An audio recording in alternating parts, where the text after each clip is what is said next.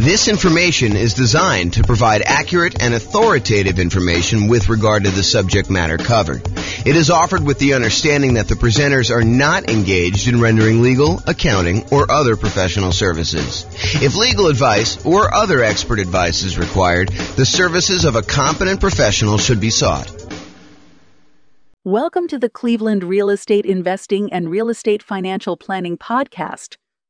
Learn all about investing in real estate in Cleveland, Ohio, with a combination of real estate financial planning and modeling with numbers specific to Cleveland, plus syndicated, more generalized recordings of live and pre-recorded real estate investing classes, not all of them specific to Cleveland. Be sure to stay tuned after the podcast for a message from our sponsors. Nice. All right. Well, on that note, I'm James Orr. Welcome. Tonight is Real Estate Investing Strategies. I'm going to get started on time. And we got some people straggling in late, but since I'm recording. So Real Estate Investing Strategies. So I taught this class last time about a year ago. I think it was last February or something like that. And it was via webinar. And I made some modifications since. But at the beginning of the last webinar, I told everybody that I was going to do a qualitative approach to real estate investing strategies, where I talk about, how strategies work, what they are, some basic questions about, how you find deals, how you do stuff like that. But I could have just as easily done a quantitative approach where I did numbers for fix and flip or for buy and hold or for nomad or house hacking or whatever you're doing. And so this is the very earliest preview that I am going to do a quantitative version where I'm going to go through numbers. So tonight, if you think about it, tonight is more like an overview of what all the different real estate investing strategies are and an overview on like how they work and everything. And then over the next, whatever it is, 8 weeks or so, we're going to pick one strategy and we're going to go deep into that strategy, like a 2-hour class just on that strategy. And I will take time to go over quantitative stuff. So I will show you, hey, listen, if you're fixing and flipping and you're doing that for the next X number of years, then you will finally have enough money to achieve financial independence and what those numbers look like doing it that way. For tonight, though, it's not numbers, but eventually you'll be able to see a list of all the different strategies and some variations on those for each one of those 2-hour separate classes. And you'll be able to see how long it takes you to achieve financial independence for each one. And then you can compare and say, oh, if I do house hacking, it's this number. If I do nomad, it's this number. If I do buy and hold, it's this number. If I do fix and flip, it's this number. And then maybe I add some variations in there and like, what if I do a little bit better in fix and flip? Or what if I get a little bit more in rent or things of that nature?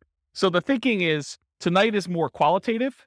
And then the next 8 classes or whatever it is, so I put them on the schedule. If you guys can look at the group there, you'll be able to see them. And that's going to be more quantitative. At least that's the plan right now, subject to change. Okay, so here's the list. So I'm just going to go down and I'm going to walk you through all the different strategies. And then there's a bunch of slides that go into more detail, but I'll give you an overview of what to expect tonight. So the first one on the list is all the creative financing stuff. So creative financing, in my mind, is primarily going out, doing marketing, finding some type of seller, usually not in the multiple listing service, and then offering them some type of creative financing solution like owner financing or wrap financing or loan assumption or buying the property on a lease option or buying a property subject to the existing financing, something like that. And we're going to go into detail as to what those are, but that's like the creative financing family. And you're not likely to find those inside the MLS. You're likely to find those when you do marketing and you find those deals off market. So we'll go into what all those are in a little bit. The next one on here is buy and hold.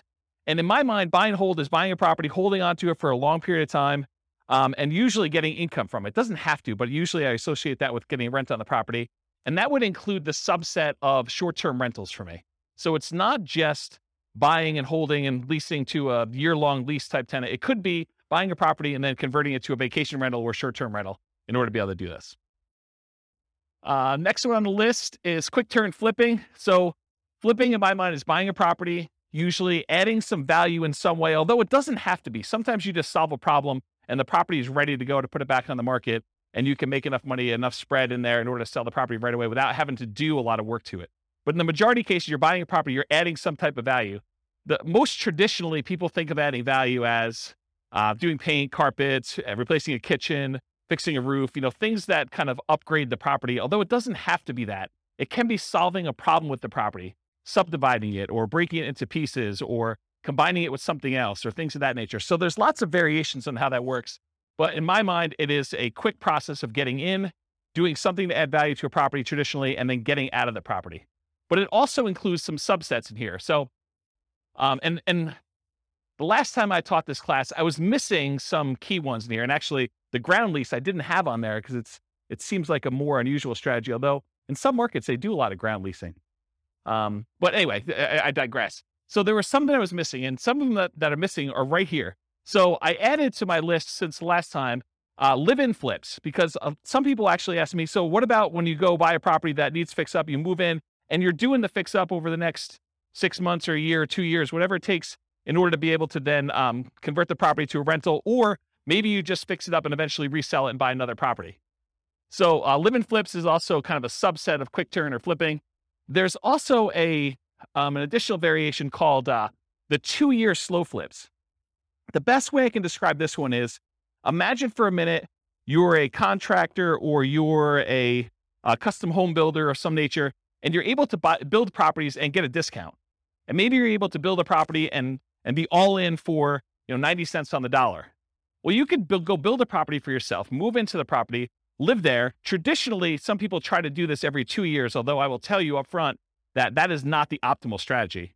But some people will they'll move into a property that they built themselves. They'll live there for 2 years for the tax break. They're really trying to avoid having to pay capital gains by doing the living in a property 2 out of the last 5 years. Then they will go and sell the property. They'll take all the profit they made from the discount they got when building it, plus any appreciation and debt pay down that they have. And that's sort of like a 2-year slow flip is what I like to refer that as. And so there's some reasons to do that, but I will tell you, I've done math on this. I've done some modeling, and my math suggests that it is suboptimal to let taxes dictate waiting 2 years. That if you really can get a 10% discount on a property, you actually should sell, pay the capital gains tax, and actually move on to the next property, even if it's less than 2 years. That's what the math suggests you should do. But we can go talk about that when we do the deep dive on those. And then finally, I have partnership flips in here as well. Partnership flips, if you guys haven't heard of this concept, it's pretty interesting. Instead of having to go out and find a deeply discounted property that you're going to buy at a big enough discount to do all your holding costs and to do all the repairs and everything, and then to go resell the property, with a partnership flip, instead you go find a seller who doesn't want to do the work themselves, but they're willing to split the profit with you if you come in and you actually do all the work on the property and then you sell it together. So you don't even have to take ownership of the property. In that case, you just partner. You're almost like a general contractor that says, look, I'll go, hire my guys. I'll go do all the work. I will go, put up the money for the repairs and all this stuff. And then we will then share in the profit that we're going to make on the deal over a set price that we agreed to at the beginning. And so it's an interesting kind of sub fix and flip model to do it that way. Does that make sense? All right. So that's all the quick turn flipping ones. So Nomad, is there anyone here? Oh, I'll just do it for the recording anyway. So Nomad is the process of buying a property, usually as an owner occupant, usually with like a low down loan, like a 3.5% down or a 5% down loan. Sometimes you could do 0% down if you're doing VA or USDA. And you buy a property, you move into the property. You have to do it as an owner occupant in order to get those financing terms. But you move into the property, and according to the terms of the loan that you do, you are required to move into the property and live there for a year. So the lender requires you live in the property for a year. Once the year is up, you buy another property, you convert the last one to a rental property, and you acquire a new one that you move into. And so you can acquire, if you think about this, if you had 20% to put down on a property, by doing the Nomad strategy, you could actually buy 4 rentals for the same 20% down payment. So you do 5% down for the first one, 5% down for the second one, 5% down for the third one, 5% down for the fourth one. And now instead of having, whatever the property values are, if it's a $400,000 property, now instead of having one $400,000 rental that you put 20% down on, now you have $1.6 million, 4 times 400 worth of real estate that you have an asset base that's growing. You have 4 rentals that are all growing and going to eventually be paid off and you'll have cash flow on. So that's what the Nomad strategy is. And you could do this. You can repeat this for as many rentals as you want. There's no loan limit for owner-occupant rentals. So you hear about sometimes, not being able to get more than 10 loans if you're going to be an investor before you have to go to some type of portfolio loan or some type of more unusual loan product. Well, with the Nomad strategy, since you're buying properties as an owner-occupant, there is no limit on the number of owner-occupant loans you could do. You can buy your 11th property as an owner-occupant, live there, and actually get a 5% down loan. So interesting that way. Then there's a whole bunch of sub versions of Nomad. There's Nomad by proxy. Nomad by proxy is when you have someone else go and Nomad for you. And actually, Dwayne kind of is one of the people that was suggesting we teach a class on this. But the idea is, let's say your grandparents want to move into the area because they want to be near your grandkids. Well, if you can convince your parents, the kids' grandparents, to actually Nomad on your behalf, maybe you even provide the down payment. They actually are the ones moving every year, and you're buying a new house. So it doesn't have to be you that moves into the properties. It could be a family member. It could be your kids. You could decide, hey, while you're in college for the next 4 years, you are going to move 4 times. And I'm going to help you with down payment, and I'm going to be a co-signer on the loan, but you're going to be the one living in the property. And so you can actually acquire 4 properties over 4 years without you being the one that moves using the Nomad by proxy strategy. Then you can also do Nomad where you house hack. So you move into a property and maybe you rent out a room, or maybe you buy a duplex for the first one, or a triplex or a fourplex, and you have roommates, or you have like housemates in the units next to you while you do this. And so Nomad with house hacking is combining the Nomad strategy where you're serially buying houses, sequentially buying them 1 a year, with another strategy of like house hacking. Nomad to short-term rental. This is a new one that a lot of people may not have seen before, but one of the challenges we're seeing, at least in our market here in Northern Colorado, and probably across the country, is this: prices have gone up so much and rents have gone up, but not quite as much as prices. And interest rates have risen such that it's getting harder and harder to cash flow on properties, especially when you're only putting 5% down. And so one of the solutions to that is to actually Nomad into a property, live there for a year, and maybe even during the year, you actually rent it out, vacation rental by owner, or Airbnb or something like that. Where you are buying the property and you're doing short-term rental in order to get some income on it. But then maybe after you move out, instead of converting it to a lease with a 1-year tenant, you can get a lot more income and net a lot more income if you convert it to short-term rentals. The challenge is you probably need to pick slightly different properties when you're nomading originally. You might not want to do, property on the outskirt of town where we've been buying a lot of nomad properties lately. This might be one where you're willing to pay a small premium to have it more in town in a more walkable part of the area. And you pay a premium for that. So you want to make sure that you got your strategies right, but you could then convert those to more of a short-term rental after you nomad in the property. And that could help solve some of your cash flow problems until rents increase enough where it's no longer an issue. And then you could reduce your workload by not having to manage those short-term rentals and convert them to long-term rentals. So does that make sense? So there probably are regulations, and I don't know what they are. So we'd want to go check in with the city and find out if the one that you're considering is able to be converted to a short-term rental. And in some cities, they're requiring licensing to do that. Some cities, they're requiring you, pay the lodging tax or whatever it is. So you need to do the equivalent research in whatever market you're in. I don't know the numbers for Fort Collins. That's not something clients of mine have done. But I think the strategy is to find ones where you can do it. And it might be a property that is already licensed, that maybe the license passes with the property. And so you'd want to go select properties where that is a viable solution and do whatever the regulations say. We're not encouraging you to break the law. We're not encouraging you to kind of go around and try to figure out ways to circumvent things. We're telling you comply and find ones that where it does work. And if it means it doesn't work in that particular area, then we're not doing it. So that's what I would say about that. And so one of the reasons why I'm reluctant to give very specific answers in some of these things is these things change over time. And, a year from now, it could be very different. They could say, nope, we're not doing any more. Or they could be like, yeah, it's a free for all. Anyone can do it. Any property, any part of town. You just don't ever know.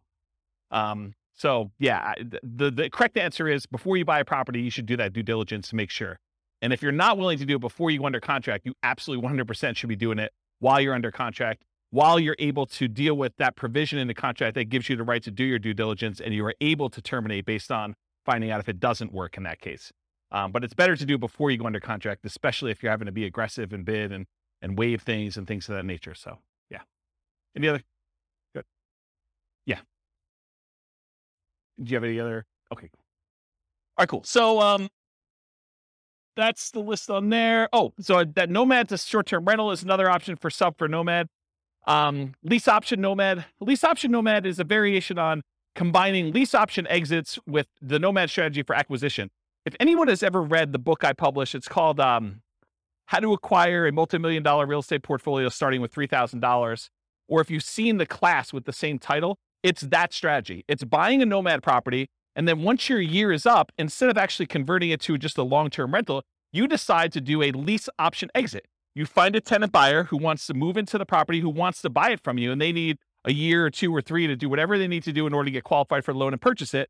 And so it combines the nomad strategy of how you acquire properties with then you getting cashed out of the deal, ideally without the help of, real estate agent and real estate agent fees, for you to then sell the property to them a year or 2 or 3 down the road. You get a pop. You can then use that money to fund additional down payments for your additional nomads, plus probably more, so that you can eventually buy additional 20% down rentals and speed up the process.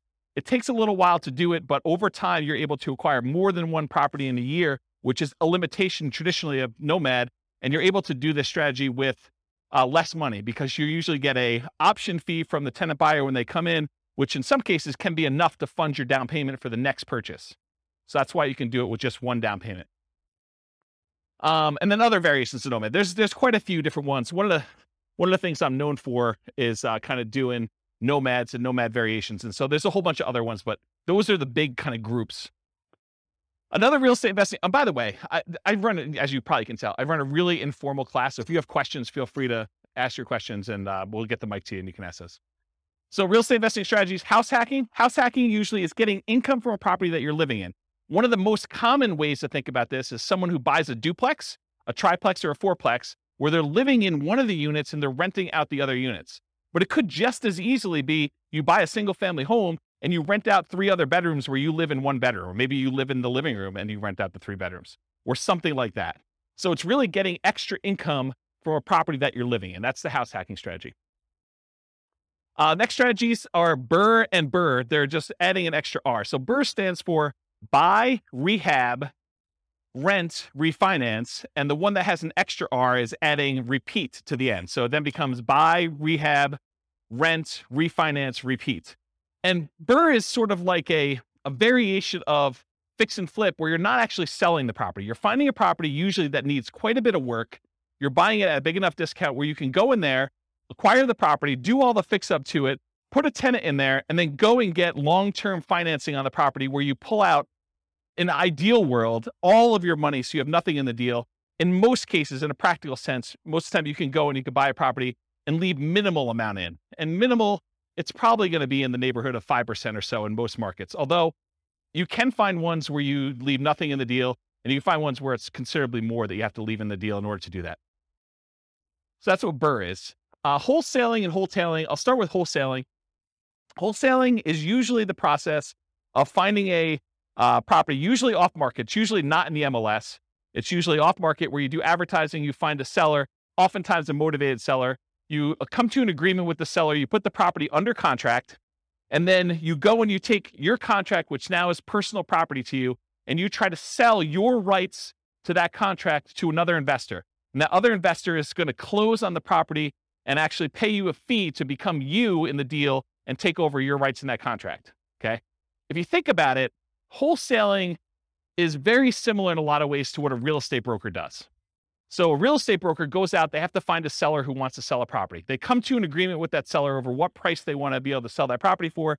And then that real estate agent, often with the help of the other real estate agents in the market through the cooperative agreement of the MLS, but a lot of times that real estate agent will go out and they'll try to find a buyer. And then when they sell the property, they get paid a fee. The difference is a real estate wholesaler is actually not representing either party in the transaction. They're acting as a principal, and they're selling their personal rights to the contract to someone else to close on the deal. A real estate broker has obligations to the seller or obligations to the buyer, depending on how their contract is structured. And so they're representing one of the parties in the deal, and they're acting as a middleman, right? They're getting paid a fee to do that. So one of the things I will bring up is, if you want to do wholesaling and you're going to go out and you're going to go find a seller, and it's not just any seller, it's a seller that wants to sell a property at a big discount. And then you got to go find a buyer. And it's not just any buyer. It's a buyer who wants to buy an investment property, sometimes at a big discount. Sometimes it's because it needs a lot of work and it can scare a lot of buyers away. But if you've got to go do the work of finding these rare sellers and finding these somewhat rare buyers and then get paid a fee in the middle for doing that, why not just become a real estate agent and actually go find any seller and then have other real estate agents in the market come find their buyers for you, where you still get paid a fee. Sometimes it's as much as you'd get at a wholesaler. Sometimes it's more. Sometimes it's a little bit less. But then you don't have to do both sides. You can only do one side. In fact, if you want to just go find all the investors that want deals, you could just represent the buyers finding deals for them. And you don't have to go find the sellers, or you can just find the sellers and do it. So I don't know. You're welcome to wholesale, but I've got some different thoughts on that. And the wholetailing is the same idea of wholesaling, except instead of it finding a real estate investor buyer on the other end, a lot of times you're finding a great deal and you're selling it retail to a traditional buyer who's probably going to go live in the property. And so wholetailing is like wholesaling, except you're selling it to a retail buyer. Any questions on any of this? I'm going really fast because I know that I've got a lot of ground to cover. So if I'm confusing anybody, I know some people in this room could teach this class, but I know there's other people that I don't know. And so I don't know what your level of experience is. So if we got questions, let me know. Okay. All right. Options and option auction. So you can go and acquire an option to buy a property. This is not lease optioning where you're leasing the property and you have the rights to buy it. This is just the option where it says, hey, look, I want to be able to buy your property for you for a specific price sometime before a specific date. And so you get the rights to be able to acquire a property at a pre-agreed upon price for a specific period of time, often for some money. And so the example I like to use, which is an easy one to understand, although most of them are not this clear cut, but imagine for a minute, you think, or you know that Walmart is coming to town, and you know of a property that the person who owns it does not know about Walmart, and it's not imminent. Walmart may come to town in the next 3 to 5 years, okay? So they're like, hey, look, my property is worth $200,000. You come to them and you say, look, I'll give you $500 for the rights to be able to buy your property for $300,000, $100,000 more than what it's worth today, anytime in the next 5 years.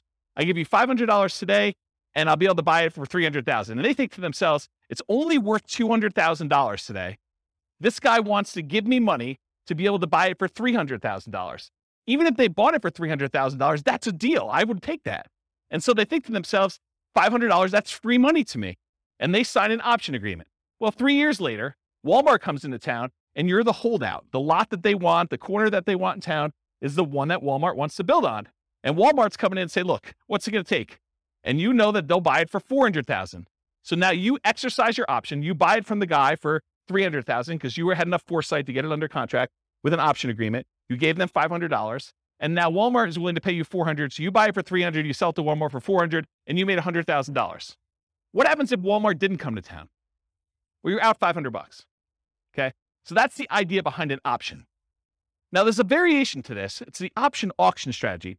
This is another cash flow strategy if you're looking to make money in the short term. So the idea is you go out, you do marketing, you find some type of seller who's somewhat motivated. You come to an agreement on terms for a price that you have an option to buy the property from them for. You get your option in place with the seller. Then you go out and you do a marketing blitz where you do, there's a book on this. I think it's by Bill Efros, I think. It's a 7-day sale. And the idea is you go and you do a marketing blitz for a week or a weekend, and you basically have everyone come through an open house. And then on Sunday night, you ask people who is interested in bidding on this property, and you run an auction in order to sell that property to the highest bidder via, round robin telephone that evening. So basically you call up the first guy, says, the bidding is going to start at $200,000. And it's usually below market where you started at. Would you like to bid $200,000? They're like, yes, great. You call the next guy in the list. Would you like to bid $205,000? Yes. Okay, great. You keep moving around until people drop out, and whatever the price it gets to, as long as it's above your reserve amount, your minimum that you have, then you sell the property, you sell your option to them, and they close on the property and they buy it, and you collect the difference between the numbers. So that's what option auction is. Come on and have a seat. So that's what option auction is. To be kind of comprehensive, I put in here real estate investment trust. It's sort of the odd one out, right? Because a real estate investment trust is not as much a real estate investing strategy as it is a very passive, you're participating in someone else doing some type of large scale real estate syndication. And so you come in, usually through a stockbroker, you pay some money in order to become one of the cash partners in a deal in order to acquire, usually like larger buildings or larger apartment complexes or things of that nature. And so that's what a real estate investing trust is. I put probate on here. That too is also kind of a weird one because it's not as much a real estate investing strategy as a source of deals. And I wanted to sort of be comprehensive about it because it didn't really fit in with everything else. But you could go to state attorneys or probate attorneys, and a lot of times they are dealing with the estate and they don't want to have a piece of real estate in the estate. They want liquidity. they want to have the money to distribute to the heirs instead of a piece of property, especially if it's a large portion of net worth and they can't evenly divide it pretty clearly. So a lot of times they'll go and they'll want to sell a property, and you could come in as a real estate investor. And sometimes these properties, because a lot of times it's elderly people that haven't maintained their property appropriately, they need work or updating. And so it sort of can be an option for a fix and flipper or a burr person or someone who wants to, maybe even nomad into it or something like that. But it's more of a source of deals. So you can get the list of people that are in probate. Probate's when someone dies, in case you didn't know. So someone passed away, they go into probate, and their estate needs to get distributed. So that the process of distributing the assets is called probate. So you can go find those deals that way. And then they have to publish that in the paper. So it becomes a public list. So it's a source of places you can market to. Short sales and foreclosures. Again, this is just a source of deals. I mean, short sales is when a seller needs to get the permission from the bank to pay less than what the balance on the mortgage that's due in order to facilitate a sale. So let's say you have a $400,000 property. Someone owes $400,000. In order to be able to sell the property, the bank has to say, hey, I'm willing to accept slightly less than $400,000 in order to get this sold. Otherwise, it's going to go into foreclosure. We saw a lot of these during 2008, 2009, 2010 kind of era. And since then, we haven't seen very many at all. But this may come back, right? It may come back at some point in the future. So really, that's a strategy where you go and they're usually listed inside the multiple listing service because the real estate agent is usually listing it for the seller, and the seller has gotten permission or will get permission from the bank to accept less than what's owed in order to let a sale go through. And so that's a way to get properties that way. And then foreclosures is once the bank has to take ownership of the property back. So they will foreclose on the property in order to get ownership from the seller who is not paying on their mortgage. So now the bank owns the property.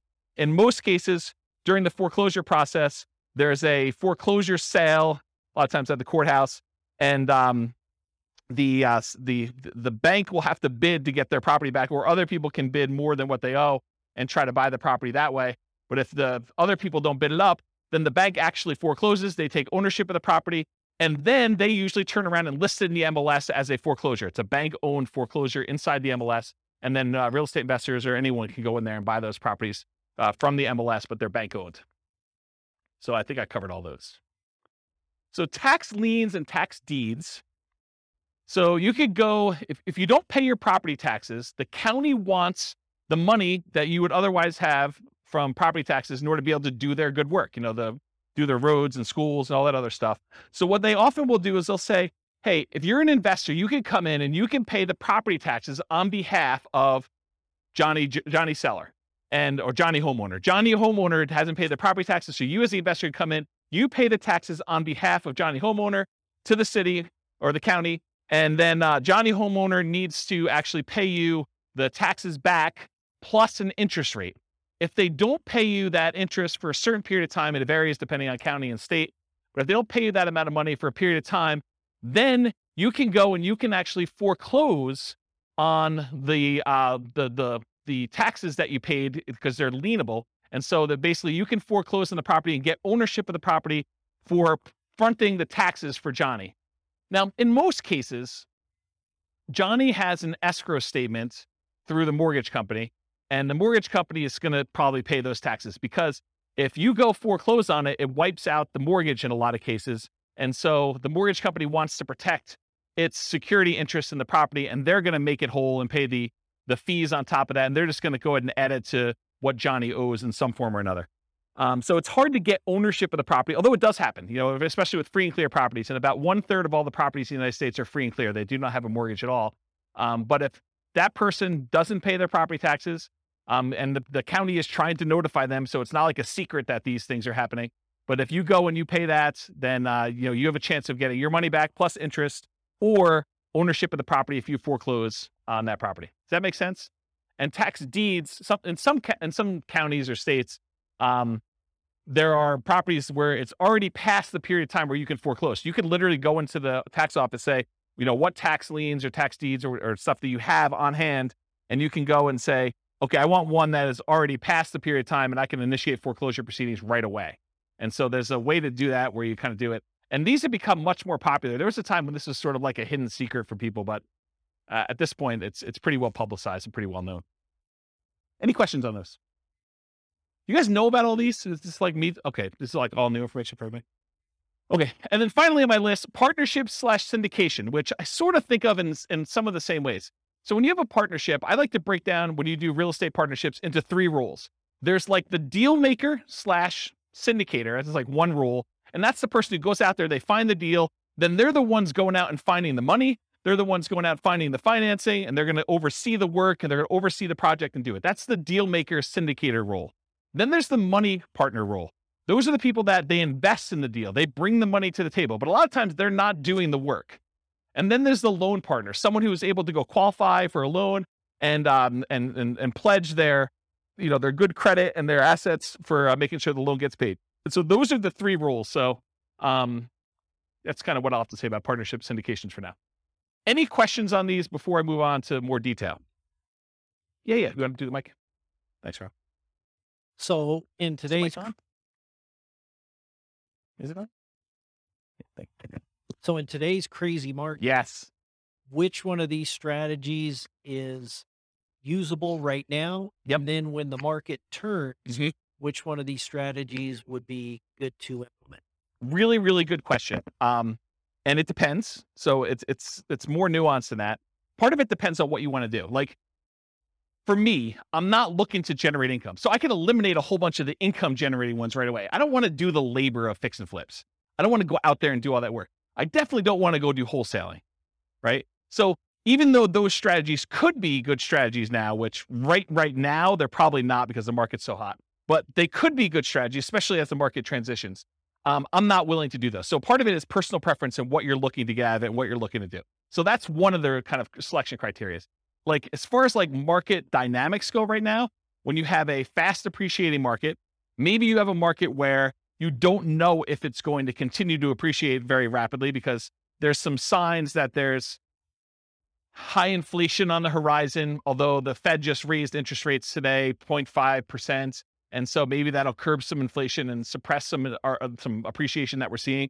But it's really hard to tell. So when you don't know what a market's going to do, I mean, like strategies like buying an option on a property seem like a pretty good thing because you don't have the downside risk. You have very minimal risk. You paid, whatever it is, $500, $5,000 for the rights to be able to buy a property, but you don't know if that's going to pay off or not. And if the market really, really goes down, then you're sort of protected. You have a known downside for that. And so you have some upside there. So you could do things like regular straight up options on properties. You could do things like lease options where you agree to lease a property for a period of time, a year, 2 years, 3 years, and you have an option to buy it for a set price. And if the market goes down, you just say, I'm choosing not to buy it because I don't know what's going to happen in the market. So that could be a strategy for doing that. If you really think the market's going to go up and you have a very long-term horizon, I think buy and hold and nomad and all those long-term wealth building strategies, those are still great.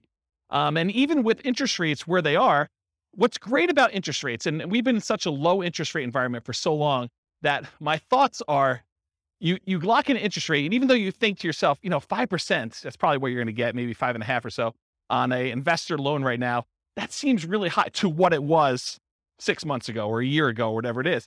But realize what's interesting about interest rates is if interest rates go down in the next year, 2, 3, or 4, or 5, you can always ratchet them down. But as long as you get a 30-year fixed rate loan, you can't go up, right? Unless you're getting an adjustable rate mortgage, which I don't know. I mean, you don't really want to be chasing that thing and have that extra risk exposure out there. Although some people would probably choose to do that if they have deep pockets and they could do that. So it's a much more nuanced question that I don't know if I want to give you like a very specific answer. These are the 3 that you do now, especially since this could be recorded and listened to 5 years from now. But you need to sort of think about, and that's what I'll probably do in the subsequent classes. I'll say, these are good strategies in these types of markets so that you can then go look back and say, oh, I'm in this market. This is what I should be doing, or this is what I shouldn't be doing, or I have very low risk tolerance. I want to do these strategies, or I need cash, so it doesn't matter. I'm going to be doing flips or option auction or whatever else you're going to do for money today, wholesaling, things like that. So I don't know, is that sort of, did I avoid your question tactfully enough where you felt like you got something, but like I didn't actually answer it? Did I do a good job at that? That's good. He's working. Looking at other investors, they say, oh, in this kind of market, you want to, it's like conserving or I don't think this is a conserving cash time. I think in periods of high inflation, anyone who's holding cash is losing ground. Yeah, I think buying assets that go up in value, I think those are things. I think the tricky part is a lot of times we can't, at least in our current market in Northern Colorado, at our current interest rates, current prices, current rents, it's hard to make properties cash flow. And so I think that's the challenge for folks. If you're trying to acquire for cash flow, it's tricky right now. It's tricky to do. And so what do? Do you put more down? Do you just kind of consider the negative cash flow as part of your down payment? What's the strategy there? And that's a personal preference thing. I don't think you could tell somebody you always do this. So that's how I would kind of answer that question. Yes, sufficiently vague. Yeah, absolutely. Perfect. Yep. Yeah. All right. That's it. James, what I've noticed is a trend that's happening right now Yeah. is that a lot of us, when we were doing lease options, owner carry, owner financing, that kind of stuff, Right now? we just can't do them right now because the seller really has options, which is sell. Oh, right now, the market's so hot that a seller can basically put it on the market and get above thing. But we're entering a golden age, because the golden age that's coming is all of these really low interest rates, all the options like lease option, wrap financing, subject to, that's coming. We need a softening of the market where now this becomes an option for sellers. Our solutions become options. Is that where you're going with that? Yeah. So what I've seen is a pivot where a lot of people have moved over to master leases in particular, where they're going in on a master lease and attaching it to it. They're creating a performance lease so that no risk at all, essentially being a property manager and keeping 10%. But they're also attaching a right of first refusal and or an option to purchase it in the thing. So I'm seeing a lot of that. And those are exactly the same people who were doing a lot of lease options before. But it's just kind of interesting. They're trying to position themselves for that golden age, which is coming in 2 years' time, right? Yeah, I don't know if it's 2 years, but yes, I think we're coming into a period where, for the last, whatever it's been, 3 years, 4 years, we've seen these extremely low interest rates. And so at some point in the future, the market shifts and sellers start to struggle with being able to sell their properties. Maybe there's a glut of properties that are for sale and not enough buyers. And now investors come in and they add liquidity to the market historically. And so now you could come in and you could find sellers that are in situations where a offer to buy a property subject to, or a wrap financing, or a lease with an option, those become attractive to certain sellers at certain periods of time. And so now you can come in and you could take advantage of the really low interest rates we saw historically last few years, a few years in the future. But that's not here yet, right? And so we're sort of like waiting for a period where the market has shifted enough and you could take advantage of different strategies at different times. So I don't know. That's where I am with that. Hopefully that's helpful. Yep. Yeah.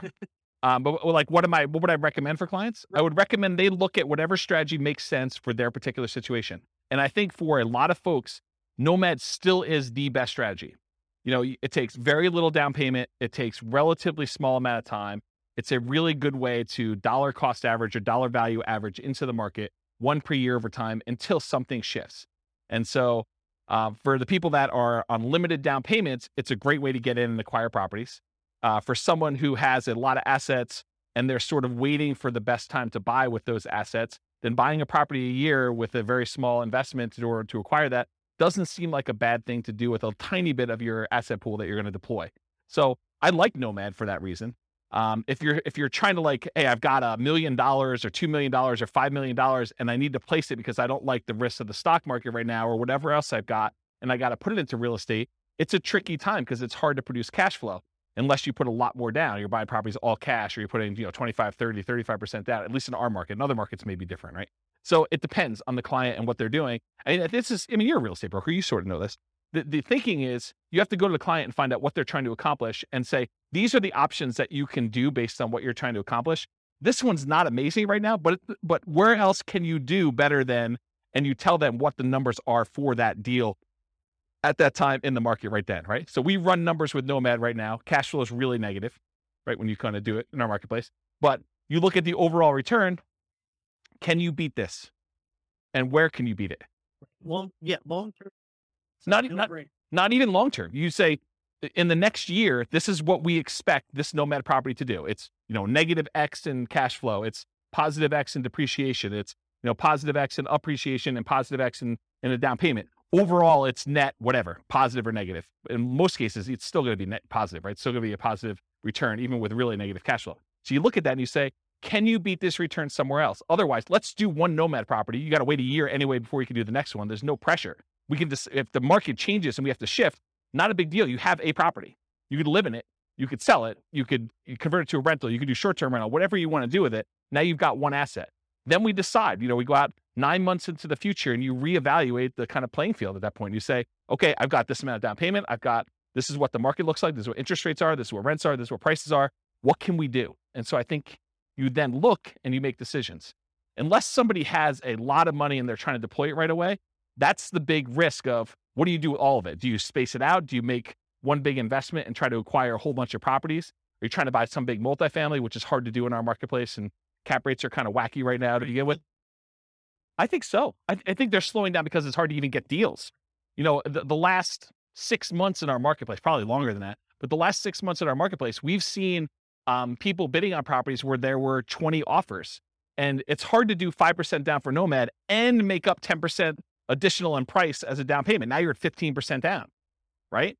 I'm rounding, but it's more than the 5% down. So it's hard to do that in this marketplace. If we see some slowing down where it's more reasonable, where you have 1 or 2 offers on a property, or you're buying new construction where there's not a bidding war or something like that, that's a much more reasonable thing for a Nomad to do, come in and do it, even with the negative cash flow in a lot of cases.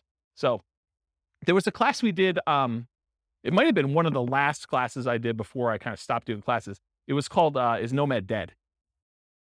And that was a discussion about this, because there was a class where it was a discussion about, when I first started teaching Nomad, it was whatever it was, $250,000 properties. And now properties, the same properties in the same neighborhood that my clients were buying for $250 were now like $420 or something like that.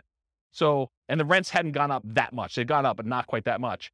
So like we ran the numbers of like then versus today. And I showed them the difference of what it was like buying Nomad in the golden age, which it really wasn't a golden age. It was just whatever the market was at the time. And then what it was then. And I said, okay, so here are the numbers back then. Yeah, they're not as good as they are today, but can you beat this somewhere else? If so, go do that, right? Like I don't have any preference. But if you can't beat that, this seems like a good thing to invest in. And then you can go and make the decision. And I think that's a good way to look at it all the time. Every time you make a decision about Nomad, you're like, okay, this is what it looks like if I could buy today. Should I do that? Or can I do something else?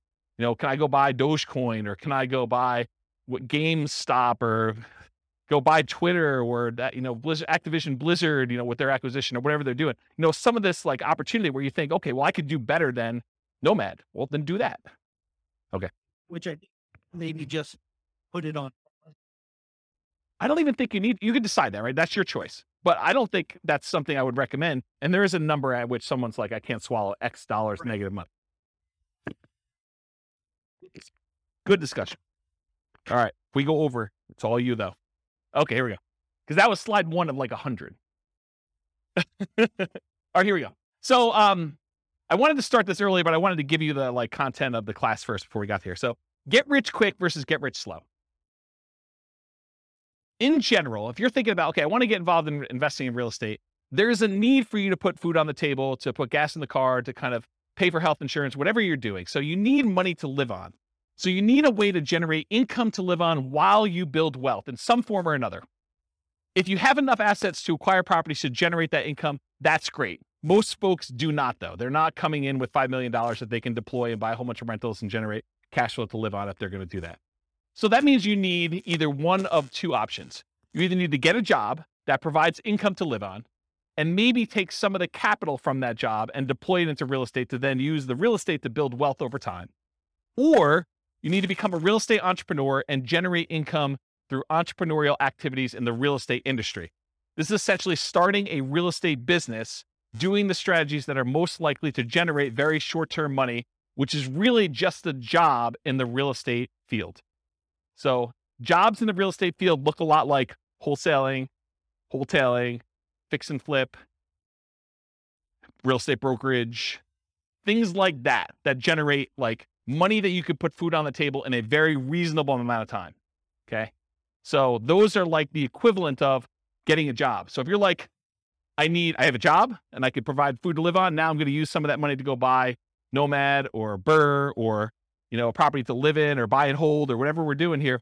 Or you get a real estate entrepreneurial job and you either use that money to live on and take some of it to reinvest, just like you would from a job, And then you get to kind of cherry pick your deals off the top in some of those kind of positions to do that.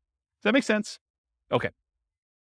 Then with all this stuff being said, invest for more passive cash flow and wealth building. So remember, the idea for a lot of folks is to achieve financial independence where their assets are providing enough income where they can support them in the lifestyle that they desire. And one of the ways to get there is cash flow from real estate or money invested in some type of asset, stocks or bonds or something else that is throwing off, some capital growth and or dividends or some type of money coming out there. And a lot of times the asset base, you're using some type of like 4% rule or 3% safe withdrawal rate or something like that in order to generate some money from that or the money from the real estate. And I'll throw it in there just to be complete, or passive income from like Social Security, annuities, or pension. So those are really the three sources of money for achieving financial independence. Any questions on this? No way I'm getting through this 2 hours. Okay. So real estate investing strategy. So tonight I'm going to primarily talk about, which is on the next slide, but the entry, the holding period, and the exit period. Because remember, real estate investing strategies, what is a strategy? It's a unique combination of how you get into the deal, how you hold the deal, and how you get out of the deal. That's sort of what the definition of a strategy is. And so in this case, tonight, I'm going to talk about entry, different ways to finance acquiring properties, different ways that you can acquire properties through different channels. Holding period, whether it's an active or passive investment, the duration of your hold, if you're wholesaling, you're kind of just flipping your contract. If you're doing a flip and it's 3 to 6 months, or if you're doing like buy and hold forever or nomading or something like that. And then exiting, your exit financing, how you're getting out of the deal, how someone's going to cash you out, and then the channel for exiting, how you're going to exit the property or get rid of the deal. And so those are the ones I'm primarily going to talk about. For the sake of time and breath, we'll focus primarily on those. I'm not going to talk about all these secondary categorizations. I started putting together a database of all the strategies and then classifying them to a whole bunch of different criteria.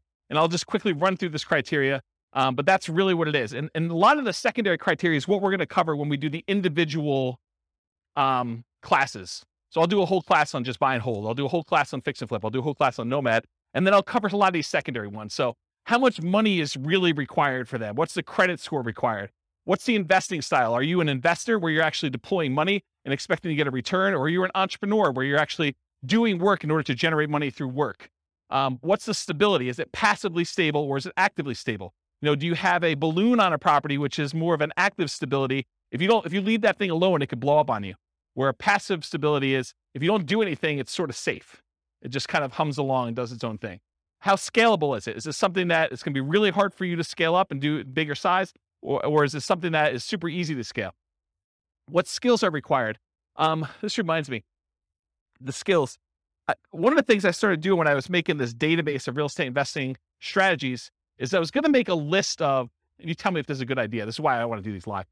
You tell me if this is a good idea. So I'm going to make a list of all the different things you need to do in all the different strategies. So analyze deals as an example, raise money as one example, hire a property manager, manage a property manager, like all the different kind of like big category things you need to do for every single strategy.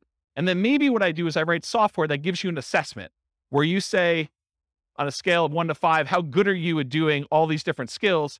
And then certain skills apply to more than one strategy. I can sort of give you like a measure of which strategies are better for you based on the skills that you tell me you're good at.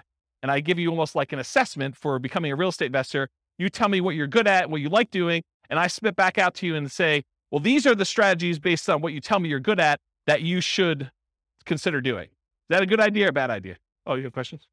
That's a great idea.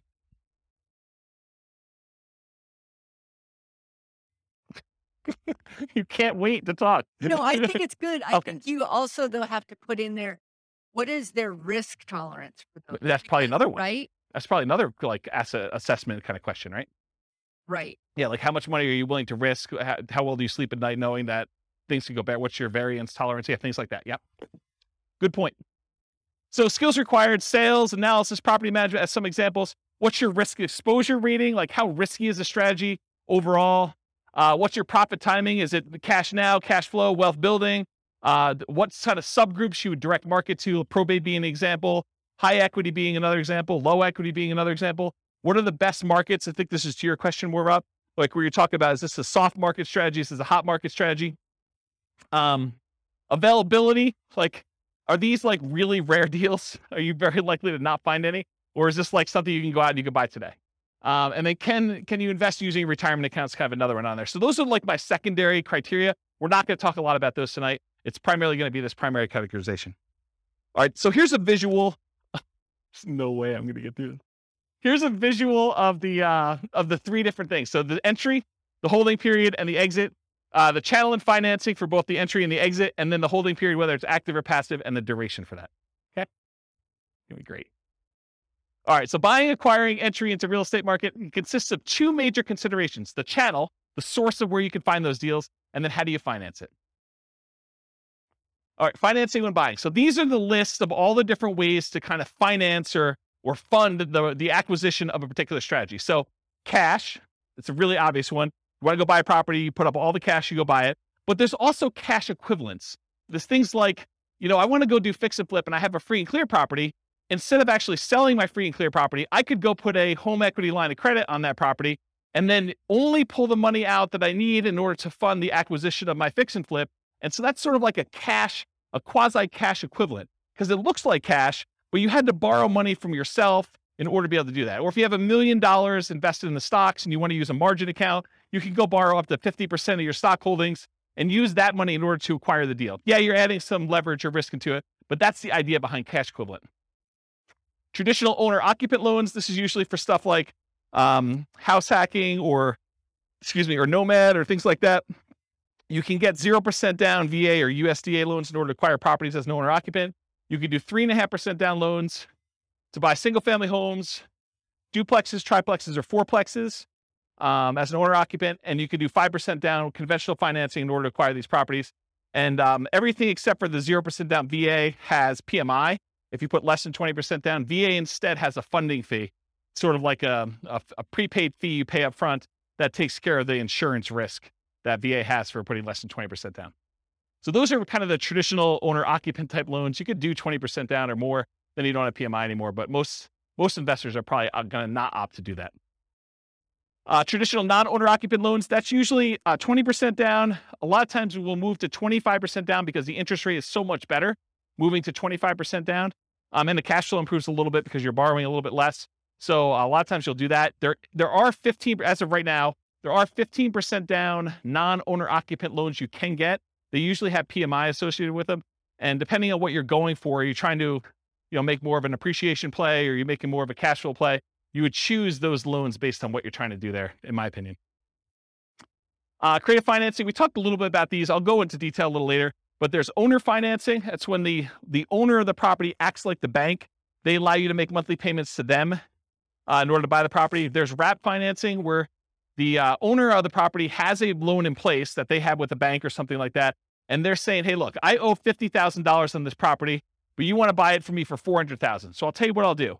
I will offer you owner financing, but we have to make part of the payment go to the $50,000 underlying loan. So I'm going to wrap the $50,000 loan. You're going to make a payment to me for $1,500 a month, and $300 of that I'm going to pay to the underlying $50,000 mortgage on the property. So they've wrapped their own loan and they've offered you the ability to do that. So that's an example of wrap financing. Loan assumption is when you formally go to a bank and you formally assume the loan. You qualify in a lot of cases to assume the loan. They make sure that the loan gets switched to your name. You are now formally responsible. That loan shows up on your credit report. That's what loan assumption is. Then the next one is all the rent-to-own family. That's rent-to-own, lease option, lease purchase. Those are the rent-to-own type things. That's another way to acquire properties. Agreement for deed. This is like when you buy your car, you don't technically own your car until after you paid off the loan that you have from the bank. And so this is sort of like the car loan version of buying a house. You have a contract in place, you make monthly payments on that contract, and then when you made all the payments on that contract, then and only then the seller actually provides you a deed to the property that says you own it. Okay. And then subject to. Subject to is where you actually transfer, the seller deeds you the property. You now are the owner of the property because deed signifies ownership. So the seller deeds you the property, but you do not pay off the mortgage. You just start sending in payments to the bank on that underlying mortgage. You do not go to the lender and say, I would like to formally assume that loan. You basically just say, seller has deeded me the property. I'm making payments on the seller's old mortgage, and you're not paying it off until it's paid off through its normal payment process or you sell it. Okay? So that's the difference between subject to and loan assumption. You can partner on a deal, and the partner can do any of these, right? They can go get cash. They can do traditional non-owner-occupied financing, or maybe they do something else. No financing required. So in some cases, like when you're wholesaling, you may not need financing. You're actually getting a property under contract and you're selling the rights to your contract. So you may not need financing on it at all. Hard money. A lot of times if you're buying a fix and flip property, you will go get a professional lender who's used to lending on properties that need fix up. And a lot of times they'll do, 70% loan to value or 80% loan to value, or 65% loan to value. A lot of times there'll be points. Well, a point is a percentage of the loan amount that you're taking that you pay as a fee up front in order to get the loan. And then there's an interest rate, usually 8, 9, 10, 12, 15, 20%, depending on what the interest rate at the time is and how good you are negotiating and their programs and things of that nature. So that's what hard money is. There's also a version of hard money where if you're wholesaling a deal and for some reason you're unable or unwilling to assign your contract to someone else, you can go and say, I want transactional funding. It's also called dough for a day, where you go to the title company and there's a lender that provides you money in order to close on your deal. And then the very next day you pay it off, or later that afternoon, you pay it off and sell it to someone else. And so you need money, but it's only for like a really short period of time. Transactional funding is the name of that, or dough for a day. Private money. Private money is when you get like Aunt Sally to loan you money. This is not a professional lender. It's not like you're going to go and market to find private lenders. If you're marketing to find private lenders, you're really looking for more hard money lenders. This is sort of like, I go to my grandmother and I'm talking to her at Thanksgiving dinner and I say, so Grandma, what are you doing? She's like, doing good. I've got all my money invested in, CDs and I'm earning 1%. You're like, yeah, I'm doing all this house flipping and I'm paying my hard money guy 10%. And she's like, 10%? That's crazy. I would love to even earn 5%. You say, well, Grandma, I would be willing to pay you 5% if you loan me the money instead of you keeping it in CDs at 1%. And now you've got a private loan from Grandma. Okay, that's how that works. None required. I guess I have that on there twice. Note to self, remove that. Utilize existing seller's ownership. This is like an example with the partnership flip, where you're going and you're partnering with the seller, and then you're coming in, you're going to provide all the repairs and do all the work and bring in the contractors and do that, and then you're going to split the profit. Well, you don't really need financing for that. You're utilizing that the seller already owns the property. Maybe they've got a mortgage on it. They're just going to keep making their mortgage payment, but you don't have to come in with new financing in that case. And then private mortgage insurance, that's needed whenever you put less than 20% down on a property. There'll be private mortgage insurance involved, with the exception of VA loans, which have that funding fee instead. Or Grandma. Grandma doesn't have PMI. Any questions on financing? Sweet. Channels when buying. You'll notice, I'll point it out if you don't, that there's an alligator behind this thing. And the alligator is for a reason. Finding deals is like looking for an alligator in a lot of ways. And I'll explain what I mean. If you wanted to find an alligator, you could, in theory, go down into the sewers of New York City, and it's possible someone recently flushed an alligator down there, and you could stumble upon an alligator and find one. That is definitely a possibility, right? But if you really want to find alligators, you're probably going to Florida. And if you really, really want to find alligators, you're probably going to the Everglades, okay? The same thing is with deals. Could you find a subject to deal, a deal where the seller is willing to deed you the property and you just start making payments on their mortgage? Could you find a subject to deal in the MLS? Could you find an alligator in the sewers of New York City? Yes, it's possible. But if you really want to find a subject to deal, you probably want to go find some type of for sale by owner. And probably, if you really want to do it, and that's like the Florida equivalent, you probably want to actually go and find a for sale by owner that's not already marketing their property and doing the advertising themselves and looking for a little more of like a retail buyer. You probably want to do some type of marketing to uncover some type of motivated seller of some sort, and then find it where subject to actually makes sense and it's a deal for them. Does that make sense? Do you understand why I use the alligator analogy? Okay. All right, so where can you find deals? You can find them inside the MLS, including, which some people don't believe, you find foreclosures inside the MLS, because that's where banks list them after they've taken them back as foreclosures. You could also find short sales. Short sales are when the seller, where the lender accepts less than what is owed in order to facilitate a sale, and those show up in the MLS. Then you have the whole for sale by owner group. there's actively marketed for sale by owners.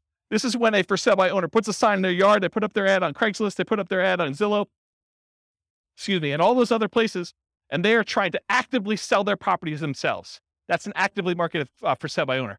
But then you also have hidden for sale by owners. These are properties that are for sale by the owner. There's no agent involved, but you find these through marketing, sending out direct mail, putting up ads on Google or whatever else you're doing, and making a website, doing networking, telling people, hey, listen, if you ever want to sell your house or you know someone who wants to sell, I'm a buyer, I'm an investor, I'm looking for properties that I can do work on and flip or whatever you're looking for. So through marketing and networking are the two ways to find non-actively marketed for sale by owners. You can also find deals from wholesalers. So wholesalers are out there usually doing these stuff, hidden for sale by owner stuff, marketing and networking in order to find deals. That's primarily where wholesalers find deals. And so the wholesalers can be the source of those deals. They become the middleman. They almost become like a subset of the multiple listing service, except they're a one-person MLS. They find their own deals, they put them under contract, and then they're trying to sell their contract to someone else. Tax lien or tax lien sales. Auctions. So when a property is delinquent enough, the bank will start the foreclosure process, and then they will have an auction to bid on basically what they owe on the property or what someone else is willing to bid in order to buy the property. And so there's foreclosure auctions. There's also IRS and other government auctions, like a DEA auction. So if a house gets seized for, I don't know, before it was, growing weed, I mean, you could have your house seized. I mean, until it federally becomes legal, technically could be seized by the DEA for that. Or you don't pay your taxes and the IRS decides to seize your property and they offer it on auction. So you can do those types of auctions in order to find some properties. But, I remember before I was telling you about like how accessible are deals, like what's the commonality, how available are they? It's a relatively small list, right? I mean, it's not like you've got MLS size number of properties going through IRS sales or DEA sales, right? Makes sense? Russian yachts. There's a whole bunch of Russian yachts for sale right now. Stockbrokers, you can use those to acquire REITs, real estate investment trusts. Syndicators, someone who's going to go and put together a syndication. They're going to buy a big apartment complex and they want to sell their, shares of their syndication to you. And then REO is real estate owned by banks. So in some cases, some banks, they may take back a portfolio of properties and instead of listing them in MLS, they may actually fish it out to their real estate investor clients first. And so any properties owned by the bank, real estate owned, could also be offered directly from the bank in that case. Any questions on this? Sweet. Making up time. All right, so that was the entry stuff. Now we're going to talk about holding. So you have two groups, active or passive, and then duration. So active or passive, you're actively adding value, like doing a fix and flip. And is the property vacant or is it owner occupant? Are you doing like a fix and flip where it's a property that's vacant, you're doing work on it, or is it like a live-in flip that you're doing over the next 6 months or year or 2 years or whatever you're doing?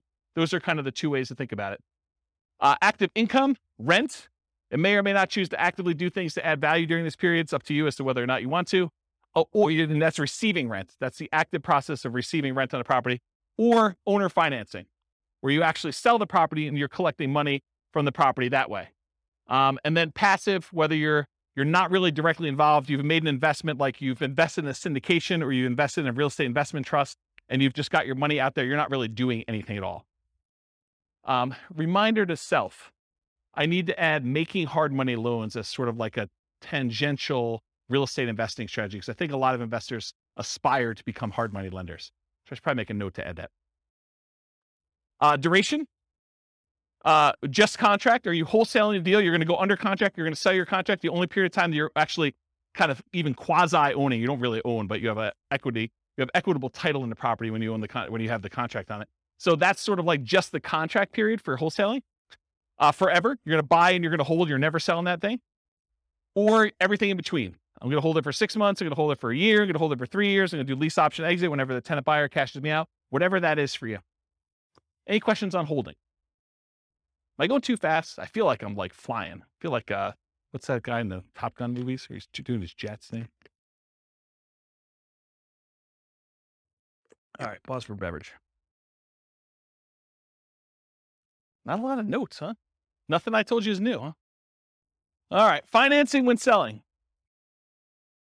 Traditional financing, you'll notice there's some on here that are like, that were in the other one that are not out when you sell because you're not really using those. Although it's possible, I guess someone could come in and do, private loan or whatever it is. Yeah. So traditional financing when selling, cash, it looks like cash to you. That's what my cash note is. So if someone comes in with a loan, it doesn't matter if they got a traditional loan. The title company is going to give you a check. It's going to look like cash.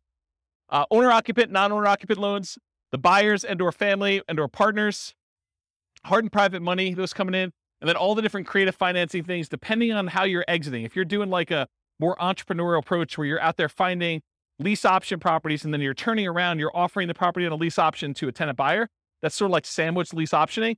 So this could be an exit strategy for you. It's using kind of like the rent to own and others lease option exit, but all the owner financing, wrap financing, loan assumption, rent to own, agreement for deed, and subject to, those are other ways to exit the property. Okay. Channels when selling, you can hold it forever, so you don't ever sell it at all. You can sell through others. For example, multiple listing service, real estate brokers, or wholesalers. If you want to be the person that provides the deal to the wholesaler, you can do that. For sale by owner, where you do the marketing yourself, you either actively market it, put it on Zillow, put it on Craigslist, put the sign in the yard, go door to door. You could be a hidden for sale by owner where you don't even know that your property is for sale. Someone comes to you and they want to buy it. You have an unsolicited offer. You could be out networking. Someone says to you, I really need a property in XYZ neighborhood. You're like, I happen to own a property there. Are you interested in selling it to me? Are you interested in buying it from me? Sure am. You could offer it at rent to own. You could do lease options, exits to people. You can offer rent to own properties. You could decide to do that auction strategy, like when we did that option auction. You get the option on the property and then you auction it off to someone else. If you're getting rid of your real estate investment trust, you can go to a stockbroker, get rid of it that way. In some cases, when you're partnering with other people, your partner's going to come in and they're going to buy you out. They're going to say, you're like, I want to get out of the deal, or they're going to tell you you are getting out of the deal, and the partner's going to come in and buy you out in that way. And this is ignoring losses like natural disasters, lawsuits, bankruptcy, foreclosure, divorce, right? Those are ways you could also lose your property. You could exit, but I'm not planning on those, although they do exist. Any questions on selling? Making up ground. All right, good. All right, so here are the 6 types of creative financing. I've been kind of telling you all night that I'm going to get to these. I'm finally getting to them, although I have sort of told you about them at some point. So I guess I probably should put this earlier. So here are the 6. We've already talked about what they are. There's a slide for each, so I'm going to go through them. All right, here's a warning. So how many people in here are interested in doing these creative financing type deals? Owner financing, wrap financing, lease option, subject to, just one person? Oh, okay. All right, so if you're going to do these, this class is not enough information for you to do them, okay? Any course you buy online is not enough information for you to do that. You absolutely, 100%, should do a consultation with an attorney in the market you plan on doing the deals and make sure you have the correct paperwork, the correct way to structure the deal so that you don't get in trouble, okay? There's a slide on this coming up, but this is like you're given great power, which with it comes great responsibility. You could really screw somebody over with this. And you could screw them over like unintentionally. You just structure it wrong and you don't realize it, and then something happens to you and it's bad, okay? So you really, really want to make sure, and you don't know what you don't know, right? Like everyone thinks, oh, I did the course, I paid the $1,000, I got the whole thing done. I mean, I got 8 hours of training on how to do lease options. I know everything. Maybe not there, okay? So I strongly recommend always get the advice of and use an attorney use an attorney on all creative transactions. Now, after you've done 1 or 2 of them, can you probably replicate what they did in most cases? Probably, right? I mean, I think that's probably true. Although there's nuance and differences in each deal, and an attorney may save you from making a mistake on one. If you think of it as the attorney is just an expense of getting this kind of creative transaction done, you could look at it as an acquisition cost. I think that's prudent to do. So these can be complex, highly nuanced transactions. If done incorrectly, you can get you in expensive trouble. Whatever it is, $1,000 or $2,000 you pay for an attorney to do it right could save you $500,000 later. So that's a good return on investment, in my opinion. All right. It has to be win-win or no deal. So with great power comes great responsibility. It's from one of the Spider-Man movies. I forget which, but I think that's an appropriate thing to say here. Yes, you probably could structure deals that are not win, where you take advantage of people, especially people in sort of like rough situations where they've got things going on, where they're motivated to sell a property for whatever reason. They may not be thinking clearly. They may be in a position where if you were unscrupulous, you could take advantage of them. And for all of you that are local, if I hear about you doing something unscrupulous, if I hear you took advantage of somebody, I will do everything in my power to ruin your business. I'll just tell you straight up, okay? You'll be removed from this group because I don't want someone looking up your name and saying, oh, so-and-so is part of that investor club. They must have learned how to do this crazy, stupid stuff from there. And I'm going to go ahead and assume that James taught it to him and all that stuff. So our community is small enough that you will be removed from the group, but it will not end there. If I find out that you did something unscrupulous, I will go out of my way to say, do not do business with so-and-so. And it will get ugly. So I'm just telling you up front, don't do it. Okay. You'll be banned from meetings. You'll be removed from a member. I banned, I think it's 13 people at this point from the group, in case you're wondering. You should only do deals that are win-win for all involved. It should be win-win or no deal at all. Does anyone have any questions on that? This is your chance to ask me. Yeah, exactly. All right. No questions? Wow, it got really silent in here. Like, you guys are like, holy crap. I mean, you got to understand, you guys don't pay for these, right? So there's zero incentive for me to keep you around. You guys understand that, right? Like, I'm like, this is sort of like, you're coming here for free. If you're going to do like bad stuff, I don't want you here. And I'm not losing any money by having you not be here. Right? You get that. And in fact, you could hurt me. So there you go. All right. Now that I've kind of gone down that dark hole, what are the benefits of financing? Why would you want to consider doing these types of deals? So little or no down payment required. If you're trying to buy a property with a lease option, it's not like you need to come up with 5% down or 20% down in order to do those types of deals usually. Although it's completely negotiable. It's typically the same benefit as Nomad, except you don't need to move in. With Nomad, we're able to buy a property with 0% down, 3.5% down, 5% down. So a lot of times you can acquire these creative financing deals with similar down payment sizes, except there's no requirement for you to move into the property and live there. So it's great in that way. A traditional down payment, usually 20 to 25%. You can do it with less in some circumstances with that 15% thing. If you're doing more traditional, like non-owner occupant financing. It's possible to buy without bank qualifying. So you don't have to go to a bank and get qualified. You can buy with credit blemishes. If you recently had a bankruptcy or foreclosure or short sale, you should probably be in a good financial position before you start making payments on someone else's loan or telling them that you can perform, because you don't want to be in a situation where you file bankruptcy and you're heading there again and you tell a seller, I could take care of your $2,000 a month payment and I'm good for it. I don't think that's a good idea. So you can buy them with bankruptcy, foreclosure, or short sales, because a lot of times the seller is not going to say to you, hey, I want to pull your credit report. I want to do a full credit check on you. I want to see like all your financials. A lot of times they're allowing you to buy properties without a lot of that background done. Although they can require it, it's a negotiation. You can buy without income qualification. So if you go to a bank, you get traditional financing, they're going to pull everything and do income qualification on you. With a lot of sellers, they're not. You should always disclose material facts. If you're unable to perform, you should not be buying these properties. You should be telling sellers that, this is my situation. And even if it means the deal is going to die, you should disclose that to them. Put them in touch with someone else who could do the deal or partner with someone else who can do the deal. You should always disclose that. Another advantage of doing creative financing, though, is you could buy an LLC or another entity up front. And a lot of times, if you're buying a property through the MLS with traditional financing, you're going to buy in your name. And then after that, you could, if you wanted to, talk to an attorney as to why or why not you may want to do this, but you could move it from your name to an LLC. Some people believe that would trigger the due on sale clause, which gives the lender the right, they're not obligated to, but it gives them the right to actually foreclose on the property or accelerate the loan technically, and then usually foreclosure is the next option. But that's a thing that could happen if you do it. When you're doing it this way, provided the loan doesn't have an underlying due on sale or due on transfer clause, which most of them probably will, unless you're doing owner financing. But if you're actually doing it where you're wrapping a loan or you're buying subject to or doing something like that, you could buy an LLC, but it probably will still trigger that acceleration clause in the mortgage documents. One of the benefits of creative financing, it's amplified return on investments. So some would say improved, but it could be the other way.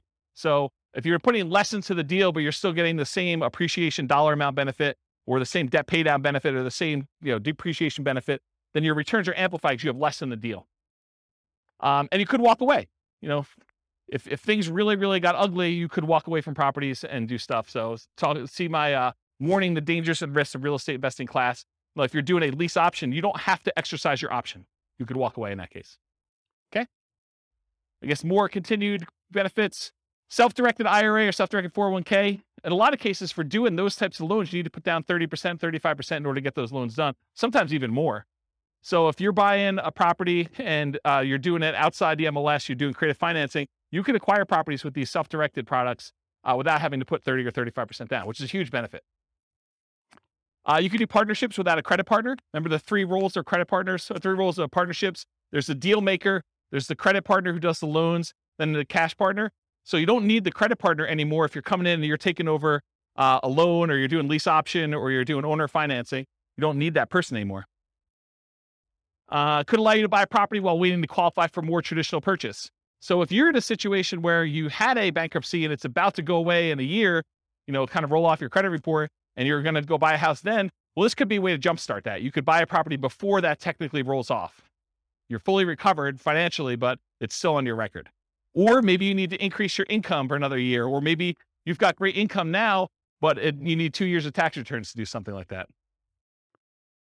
And most of the time when you do creative financing, you're using some type of creative financing exit. You're buying a property with a lease option, then you're selling it on a lease option to a tenant buyer within a year or 2 or 3 or 4 down the road. And so by doing that, a lot of times you avoid some of these big capital expense hits that you'd experience if you had the property for any prolonged period of time. The nature of the strategies you employ of getting in and getting out of a deal would eliminate some of those capital expense things on there. Does that make sense? Okay. All right, so here are the downsides, why you might not want to do these types of deals. It's a limited selection of properties, and I cannot overstate this enough. The number of deals you can buy creatively, that you can buy subject to, that you can buy on a lease option, that you can buy with owner financing, is very, very, very, very small compared to the number of properties you have a selection of from the MLS. So what tends to happen is you do all this marketing, you find deals where the seller is motivated enough to do a lease option or a subject to or wrap financing or some other type of creative deal. A lot of times there's something a little bit wacky about that property. If it was a regular property that you had to come up with 20% or 25% down to buy, a lot of times you wouldn't buy that. The only reason it's attractive to you is because it's creative financing. And you're like, man, I'm not sure I even want this property. I think that happens a lot. And so you need to make a decision as to whether you're going to spend a lot more on marketing and have a lot less deal flow, or if you're willing to take on kind of like, I don't know, instead of like an A-class property or an A-plus type property, maybe, and this is not like the A-class property where it's like good neighborhood. It's like, I'm sort of just grading them as overall investment, right? It's not like an A investment. It's more like a C minus. Yeah, I mean, so a lot of times it's that. Occasionally you'll come across something amazing. Like I bought my own personal residence that I lived in for many, many years subject to. And that was an awesome property. I lived there for, 13 years, more than that maybe. So a long time, but it was exceptional. It wasn't like that was what was coming down the pipeline every day. Okay. So buying traditionally, when you go and you're like, hey, look, I'm going to Nomad. One of the great things about Nomad is this low down payment, but you have the selection of the entire MLS. You get like wide choice. And in a market where you're not competing against 30 other offers, you have a good chance of buying a property, right? The one you want. So buying traditionally allows you to look at the best properties from the largest selection. Another way to think about this limited selection thing, I'm going to pause on this for a second and harp on it because it's important, because you may be getting creative deals where the price to rent ratio is not ideal, right? It's not one that you would otherwise buy as a rental because maybe the price is a little bit high for the amount of rent you could get. And you're thinking to yourself, man, this is not really a great rental. It's not something I would normally buy. Whereas in the MLS, you could choose that, right? You could decide, hey, look, I really want to optimize for income, or I want to optimize for appreciation, or I want to optimize for short-term rentals, or whatever you're trying to do. And you can make that decision. And because you have a wide selection, you have a much greater chance of finding that. Okay. It's more labor intensive to buy this way. It's not like you just go to the MLS, you hire a real estate agent or you're a real estate agent yourself, and you look through the MLS, you find a property, you go look at a handful, you go buy it. It's not how this works.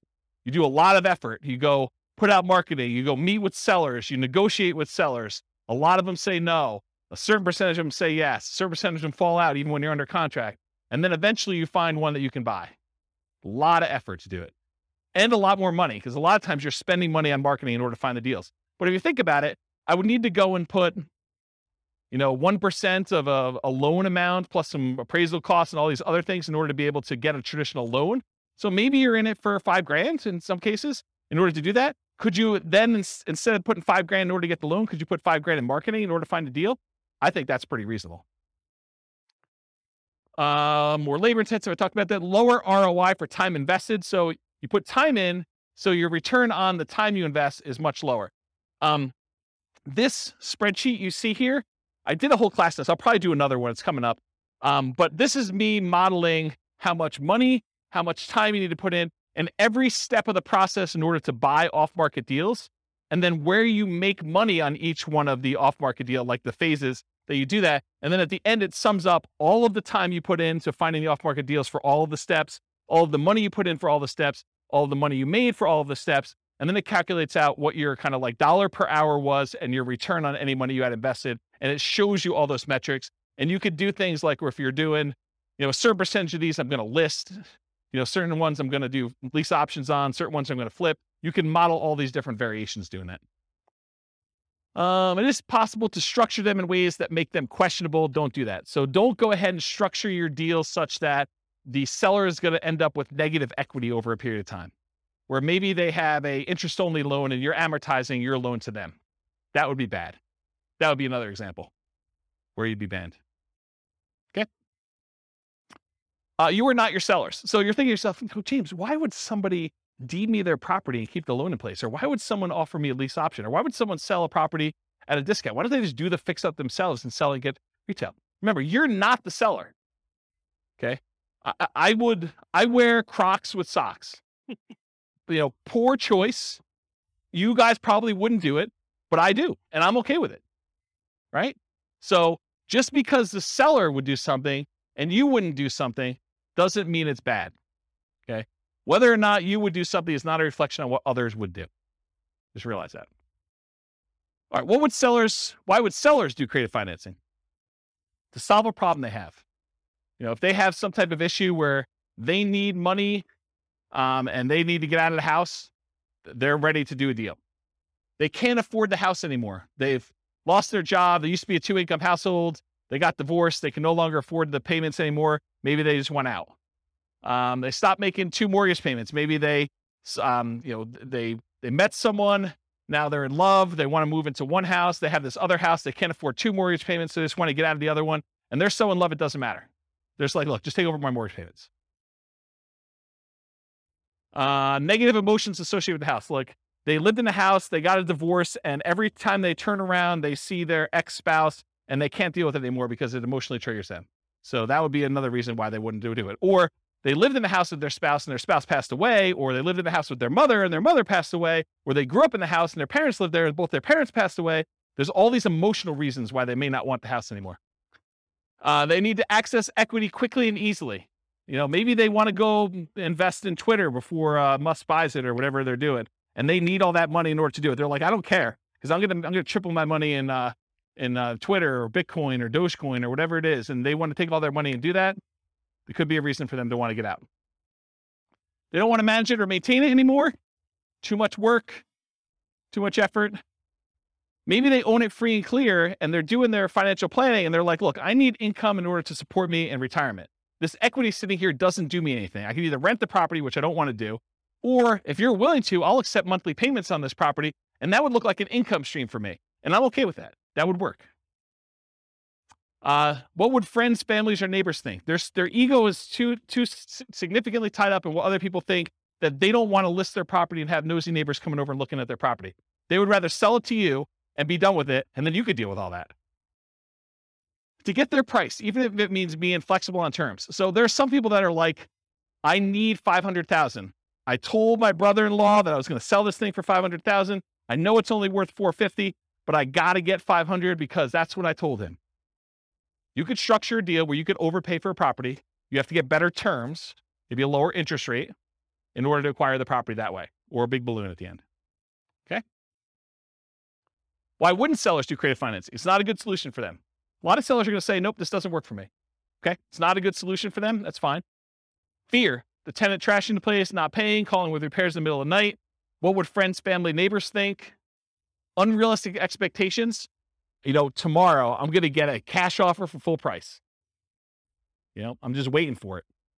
My home is nicer than all the other ones on the block.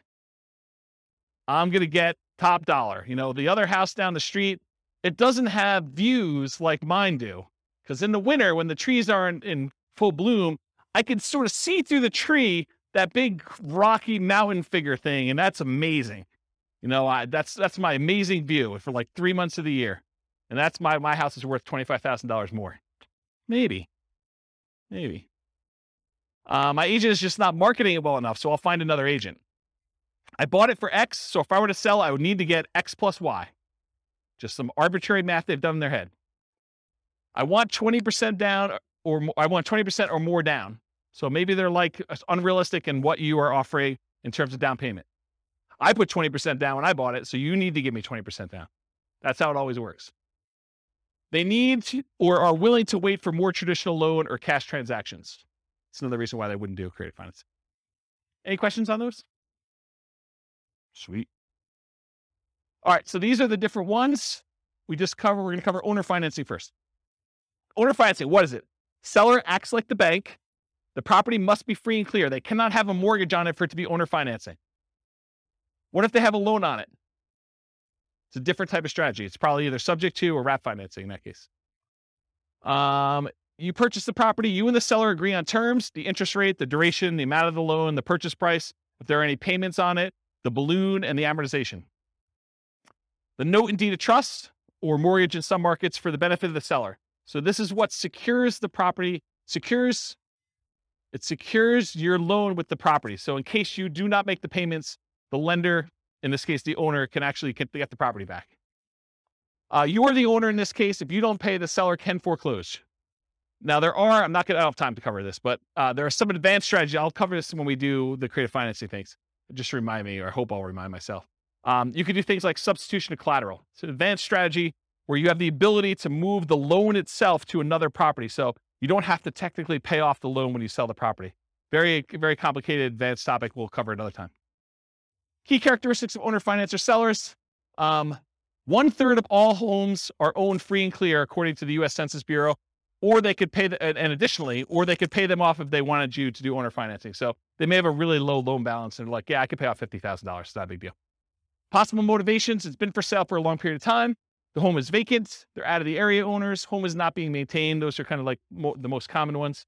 They desire a hassle-free income stream, maybe, or they desire a return on their equity in some cases.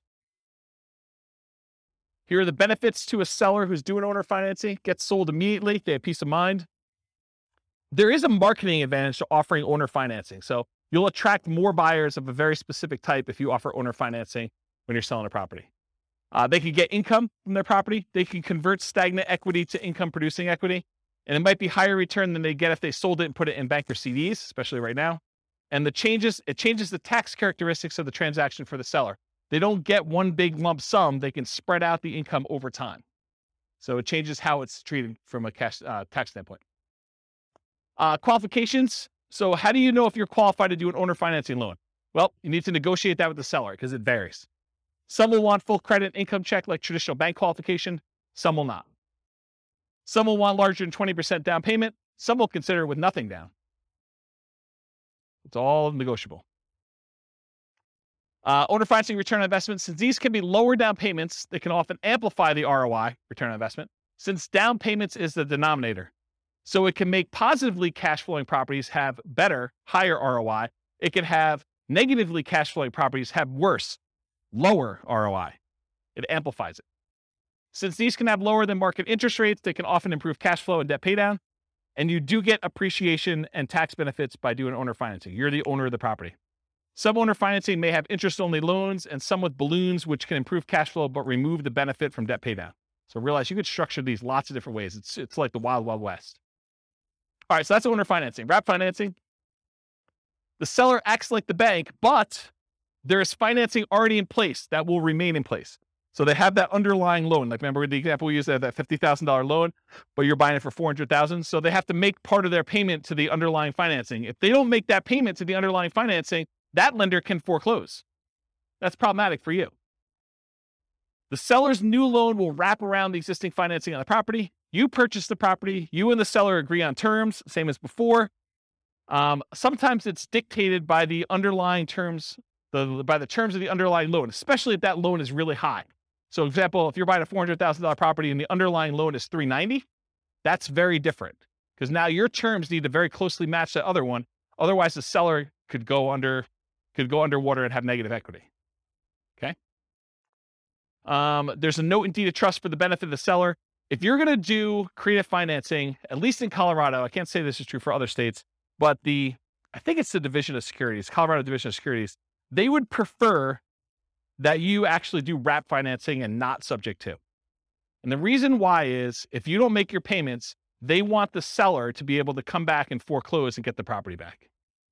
Okay. So you should not do subject to in Colorado. That's why you should talk to an attorney. You're the owner of the property, and if you don't pay, the seller can foreclose with wrap financing. That's why they want you to do it. Return on investment, similar to owner financing. You do get appreciation and tax benefits. The terms are often, but not always, dictated by the underlying financing of wrap loans. Key characteristics of the wrap financing sellers. Now, remember, 1/3 of all properties are free and clear. They do not have a mortgage on it. So what does that mean? 2/3 do. So 2/3 of the people would be candidates for these types of transactions. Possible motivations: it's been for sale for a long time, home is vacant, out-of-area owners, home is not being maintained, same as a regular owner financing. It could be a possible solution for people in pre-foreclosure. Why isn't owner financing a solution for people in pre-foreclosure? Trick question to see if you're awake. Why isn't owner financing a solution for people in pre-foreclosure? They don't have a mortgage. That's right. See, you guys are awake. That's awesome. So these guys, if they're in pre-foreclosure, if their underlying loan is in foreclosure, this could be a solution. You come in, you agree to make up the loan, the underlying loan, you agree to pay them $100 a month for their equity, and you agree to make a payment that looks very similar to what their underlying loan is. Okay? Desire return of their captive equity. My attorney does not recommend you wrap FHA or VA loans. So go talk to your own attorney, but there's something about FHA and VA loans that the attorney suggests do not wrap those. Okay, so only conventional stuff. You may want to deliberately not market to them if you're trying to do wraps. If you're strategically trying to market to do wraps, you probably shouldn't do this. Concerns of wrap financing: you need to be concerned about the underlying loan is being paid on time. We talked about that.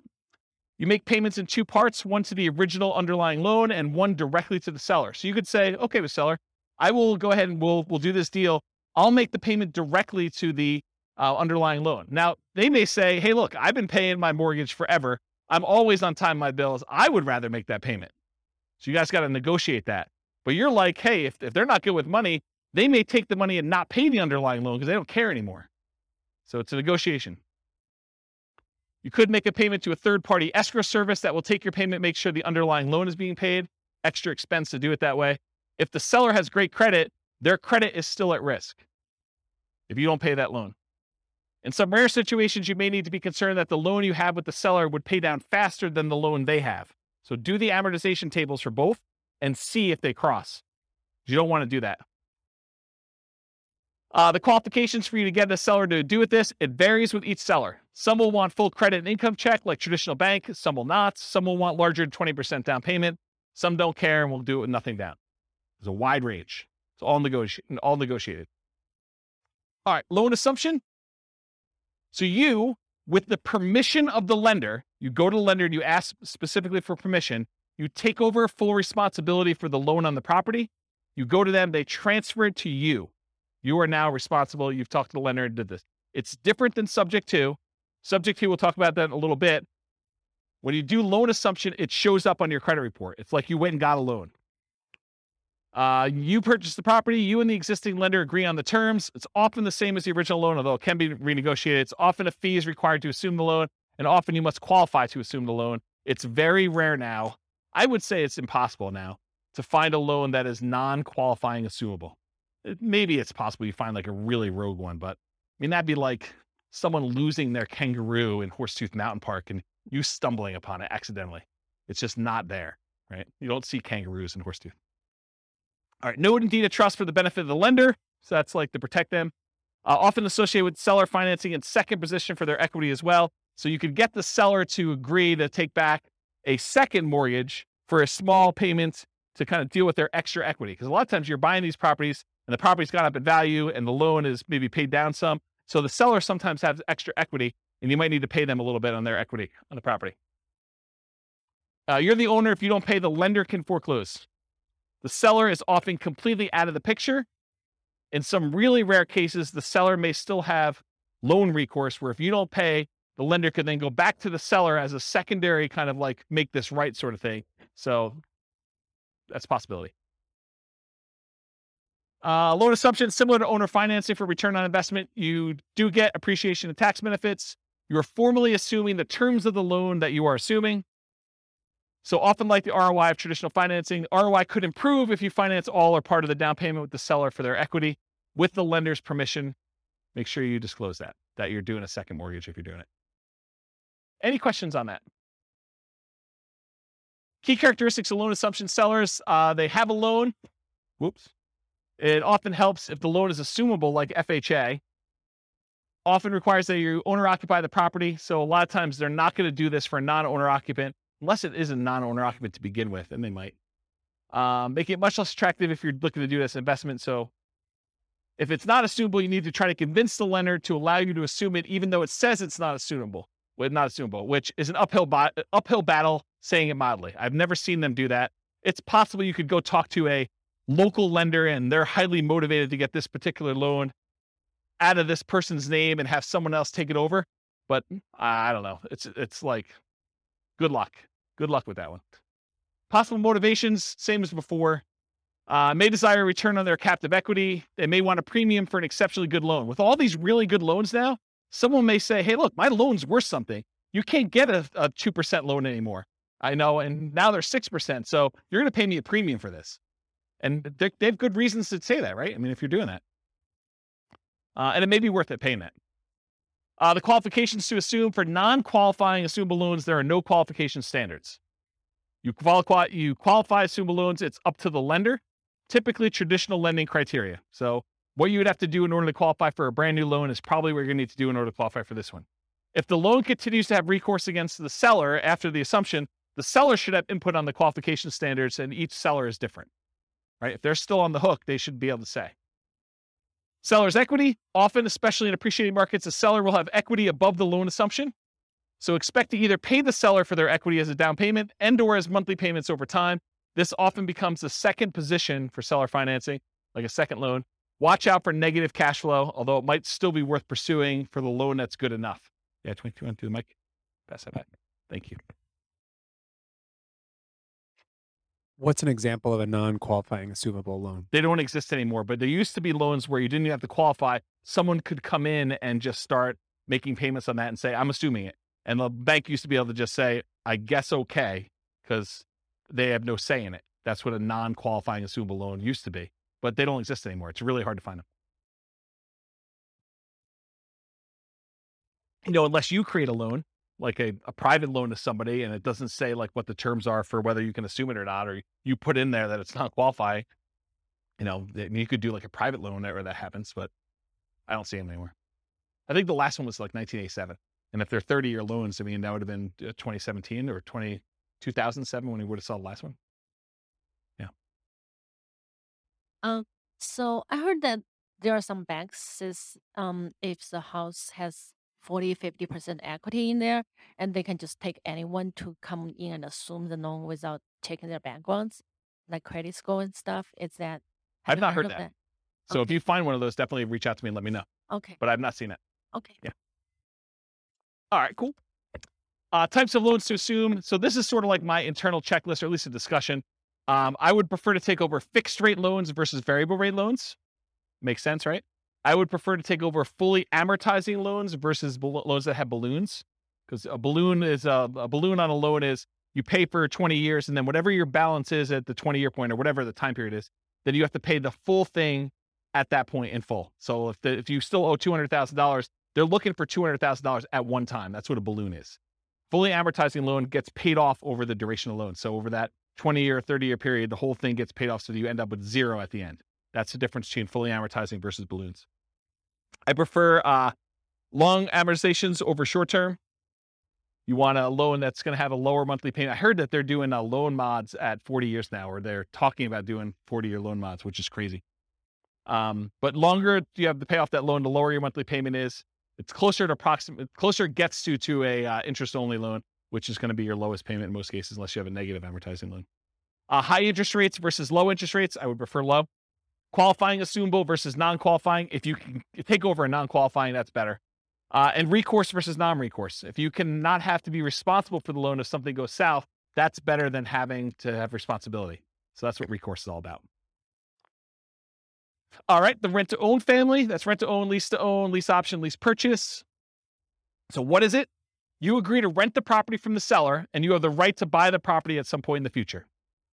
That's what that's all about. So you and the seller agree on terms, the rent, the duration, who handles maintenance, how that's all done. Often the purchase price and the terms of the purchase are also covered as well. And then often an upfront fee is expected to do a rent-to-own or lease option or lease purchase. Microphone. I'm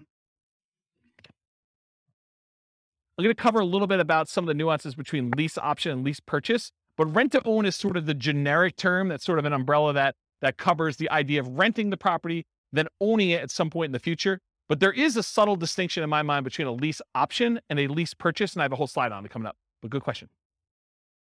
Often the seller has existing financing, and that stays in place just like it would if you were a traditional rental. As the tenant buyer, you do not own the property. So if you're the tenant renting the property and you have the rights to buy it, you do not own the property. And that has implications in a couple ways. Variations include master lease, where you're leasing a property and then you intend to lease it to someone else, and master lease options, where you have a lease, you intend to lease it to someone else, and you have the option to buy. Maybe they do too. Maybe you've offered a master lease, you have a master lease option, then you offer someone else lease options as well. And you'd want a spread in there of some sort. So differences. Rent to own or lease to own, it's a generic way of describing you're renting the property with the ability to own it. Could be either lease option or lease purchase.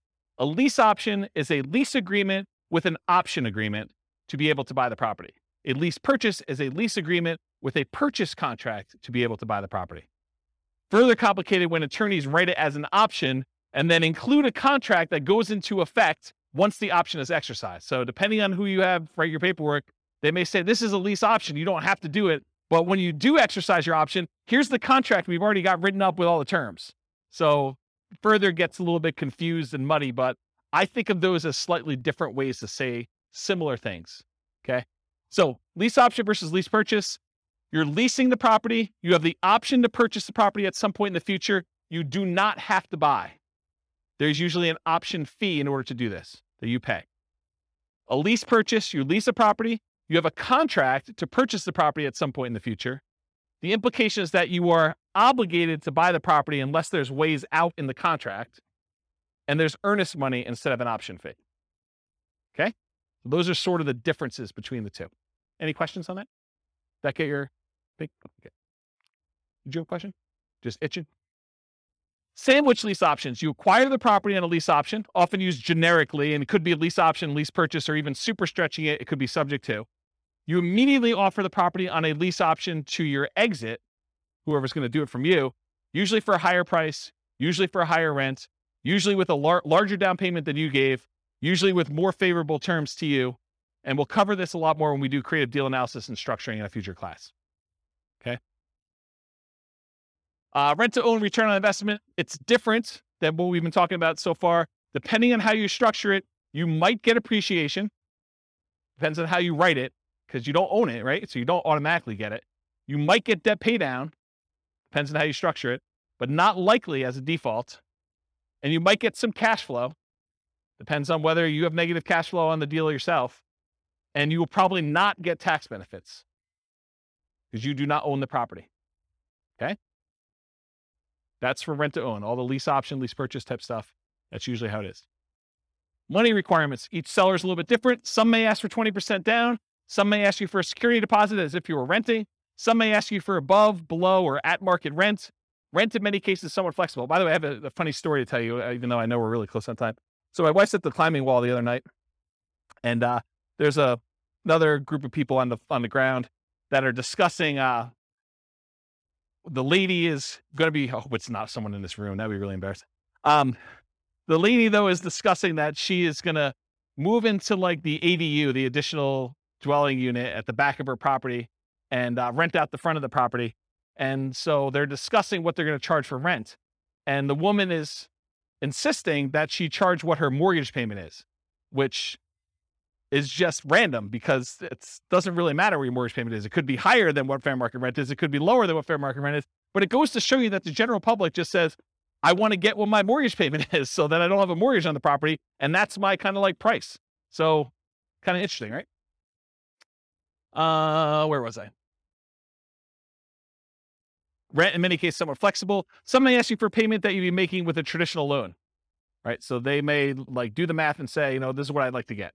If you can't afford that payment, you're really saying I can't afford that home, right? If you're saying that doesn't work, I can't afford that, you're saying I can't afford this home.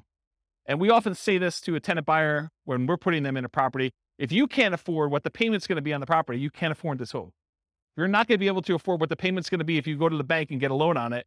Then how are you ever going to go to the bank and get a loan on it and cash me out? Don't put people in properties when they can't afford the property. What happens if you don't buy? What happens to your down payment? These are questions to negotiate. What happens to your down payment? What happens to your monthly payments? What happens to rent credits if you've got those? What happens to any repairs you've done? What happens to any equity built up from paying down the loan? And does it matter if you did a lease option versus a lease purchase? Yes, it does, in my opinion. All right, so advanced strategy for purchase price. So one of the challenges a lot of times when you structure these lease options is you say to a tenant, you say to the seller, hey, I'll give you $300,000 for your property. But when you pay down the loan, you don't get the benefit of that loan pay down because when they go and you close out the transaction, they're getting the difference. So one way to solve that is you say, okay, Mr. Seller, we agree that, I'm going to buy it from you for about $300,000 and that you're going to walk away with 10 grand. So let's go ahead and write this up such that when I buy it from you, you get 10 grand. So it's $10,000 over the then current loan balance. Make sense? So as the loan gets paid down, you're getting the benefit because you're the one making that payment. So typically a purchase price, for example, $300,000, the advanced strategy is to have a fixed profit for the seller. Example, $10,000 above current loan balance at time of closing. How much different is this? Well, debt pay down is significant. Amount each month increases as loan ages. The amount each month is higher, the lower the interest rate is. So depending on the year, what year it is in the loan, it could be $4,500 per year with a 4.5% loan on a $300,000 home. If you hold it for 3 years during your lease option, that's $13,500. That's pretty significant. All right. I got 2 more to cover, plus a little more. So contract for deed, what is this? The seller acts like the bank for a car loan, sort of like thing, right? Like that's the way to think about it. You do not get title for the property until you fulfill the terms of your agreement. Often there's financing already in place that will remain in place. You and the seller agree on terms. The seller remains the owner until you've completed the terms of your agreement. And if you don't pay the seller can evict you. It might be used when you're offering to owner finance your property for a buyer. So you might offer this to someone else. Contract for deed return on investment, it's different. Depending on how you structure it, you might get appreciation, you might get debt pay down, you might get some cash flow. You probably will not get tax benefits if you're the person acquiring the property using this strategy. Subject 2. Remember, in subject 2, the seller deeds you the property without explicit permission from the lender. Many believe, as I do, that the best practice is to disclose to the seller that there was a transfer of title. You should put them on notice. The loan remains in the name of the seller. The loan will not appear on your credit report because it's not in your name. It's different than loan assumption. It may be an additional note to the seller for some or all of their equity. Your return on investment, similar to owner financing, wraps, and loan assumption. Since these can be lower down payments, also amplifies that ROI as we've discussed before. All right, cover a couple last ones. Traditional buy and hold. So this is like, we've covered like all the creative financing ones. Now I'm going to cover some of those other ones kind of quickly. And I think most of them are one slide, so it should go pretty quickly. Traditional buy and hold, you got traditional financing, and a lot of times you're renting the property. You possibly sell at some point in the future, or you keep it forever. It's often limited to 10, 30-year fixed rate finance properties for non-commercial. So you're limited in how many you can do with this. So in order for you to scale, it's much harder for you to do this. You could do it with partners. You can rent to long-term tenants or short-term tenants like a vacation rental or something like that. So those are the things you could do, whichever way you want to do it. Nomad, we talked about this. It's like traditional buy and hold, except you owner-occupy the property. For it to be Nomad, you got to move in. You get owner-occupant financing. lower down payment, better interest rate that you can get for a non-owner occupant. You got to move into the property at least for the first year. That's what your lender requirements say when you sign to get your loan. This is where I'm getting this number from. So when you sit down and you sign for your owner occupant loan, you sign something that says, I agree to live in my property for a year. Okay. You get much better owner occupant financing. You can get more than 10 traditional loans since you're always buying a primary residence. So it can go beyond 10 if you need to. House hacking, you rent out part of the property, duplex, triplex, or fourplex, or bedrooms, or the garage, or you rent an RV spot or something like that. That's what the house hacking is all about. Fix and flips, you find a property you can add value to, often use cash, hard or private money, partners for funding. You can do live-in flips with owner-occupant financing, so you can go buy a property. And there's even special loan programs, like there's a conventional, do you remember what's called conventional home ready, or so it's like a rehab loan that's conventional. Is it home ready? Is that what, there's some brand name for it. Just go ask your lender what the fix-up loan is for conventional. Or the FHA version is 203K. There's the FHA 203K loan where you put 3.5% down, and you can buy the property, plus they will loan you the money to do the fix-up on the property. You can't do it yourself. You have to hire contractors, but they'll loan you like 96.5% of that too. So you put 3.5% down of that.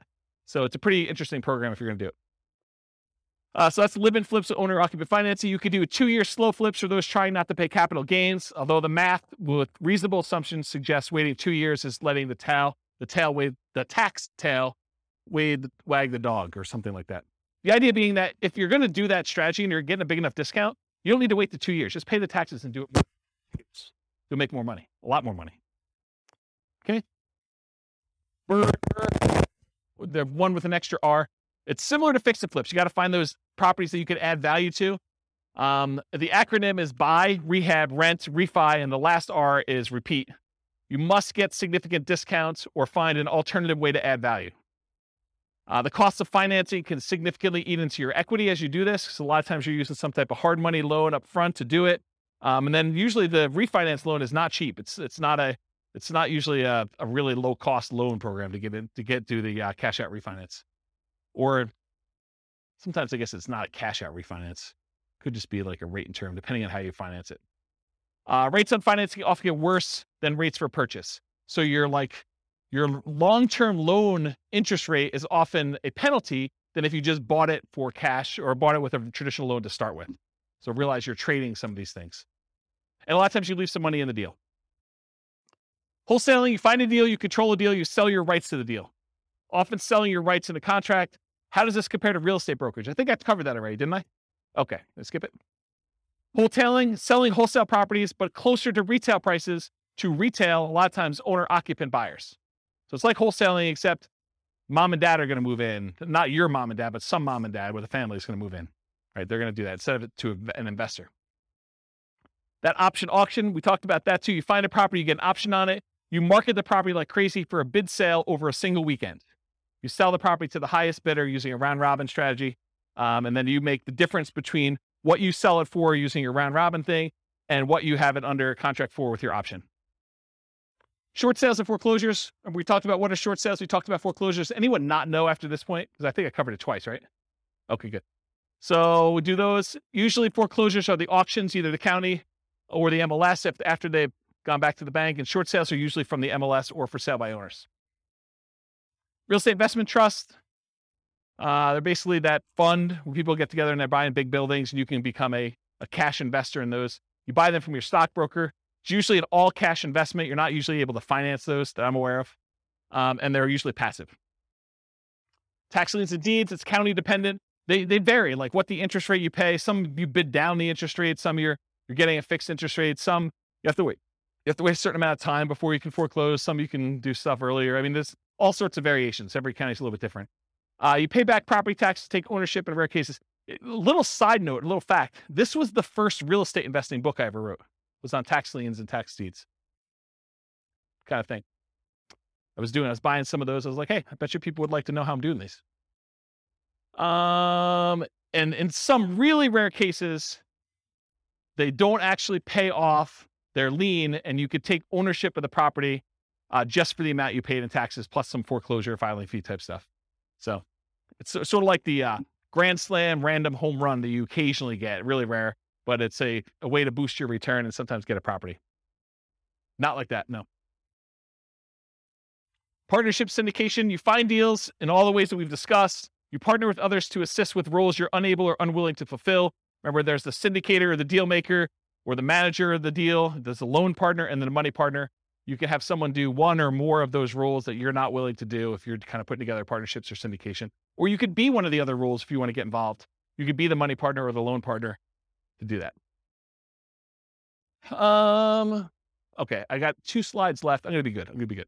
Okay, so non-creative financing type stuff. So this is like the non-creative ones that we covered. Like we're not talking about owner financing and those types of things. So traditional buy and hold, including short-term rentals, that's where you typically do these more like traditional financing type things. Going to the bank and getting a loan. Nomad, you typically go to the bank, get a loan. House hacking, you typically go to the bank, get a loan. Fix and flips, a lot of times you're going to go get like some type of hard money loan or some type of bank product to do that, including live-in flips, 2-year slow flips, and partnership flips. If we're doing Burr and Burr, you're probably going to do more traditional financing. And then syndications and partnerships, you're going to do those. Okay. So these are like the non-creative financing type things. And then here are the miscellaneous ones where you're not really getting bank financing. Wholesaling, you're not really getting financing at all. In some cases, maybe you're getting, the dough for a day or transaction funding if you have to close in order to get your deal sold. And then if you're doing real estate brokerage, what's great about it is there's no financing, right? You get a seller to agree to let you sell their property. There's no financing you need. A really weird, twisted way, and it's not 100% correct, so don't say, James told me it's this. It's technically not, but one way to think about real estate brokerage is you have an option on a property. You've got a seller to say, hey, look, you have an option to help me sell this property, and I'm going to pay you a fee if you can find a buyer who's willing to pay this number, right? Isn't that sort of what it is? So, I don't know. Real estate brokerage is a pretty interesting way to do it. And you only have to do half the thing if you're doing that. If you're wholesaling, you can either find the buyer or find the seller and you still get paid. Wholesaling, you don't need any specific financing to do that. Option auction, you don't need to get a loan or do anything for that one. If you're buying at auctions, if you're auctioning off a property that you own, you don't need any financing to do that. But if you're going to go buy at an auction, it's usually cash. And then tax liens, tax deeds, sales, you're usually paying cash in order to get those. You're not really getting financing, and a REIT, you're not getting financing. All right, last slide, and I'll take questions. As if I haven't been taking questions all night. So which strategies might I consider if? And this is sort of to answer part of your question, Rob. But if I don't have a down payment, which strategies do you do if you don't have down payment, right? Like you start thinking to yourself, like, what could I do?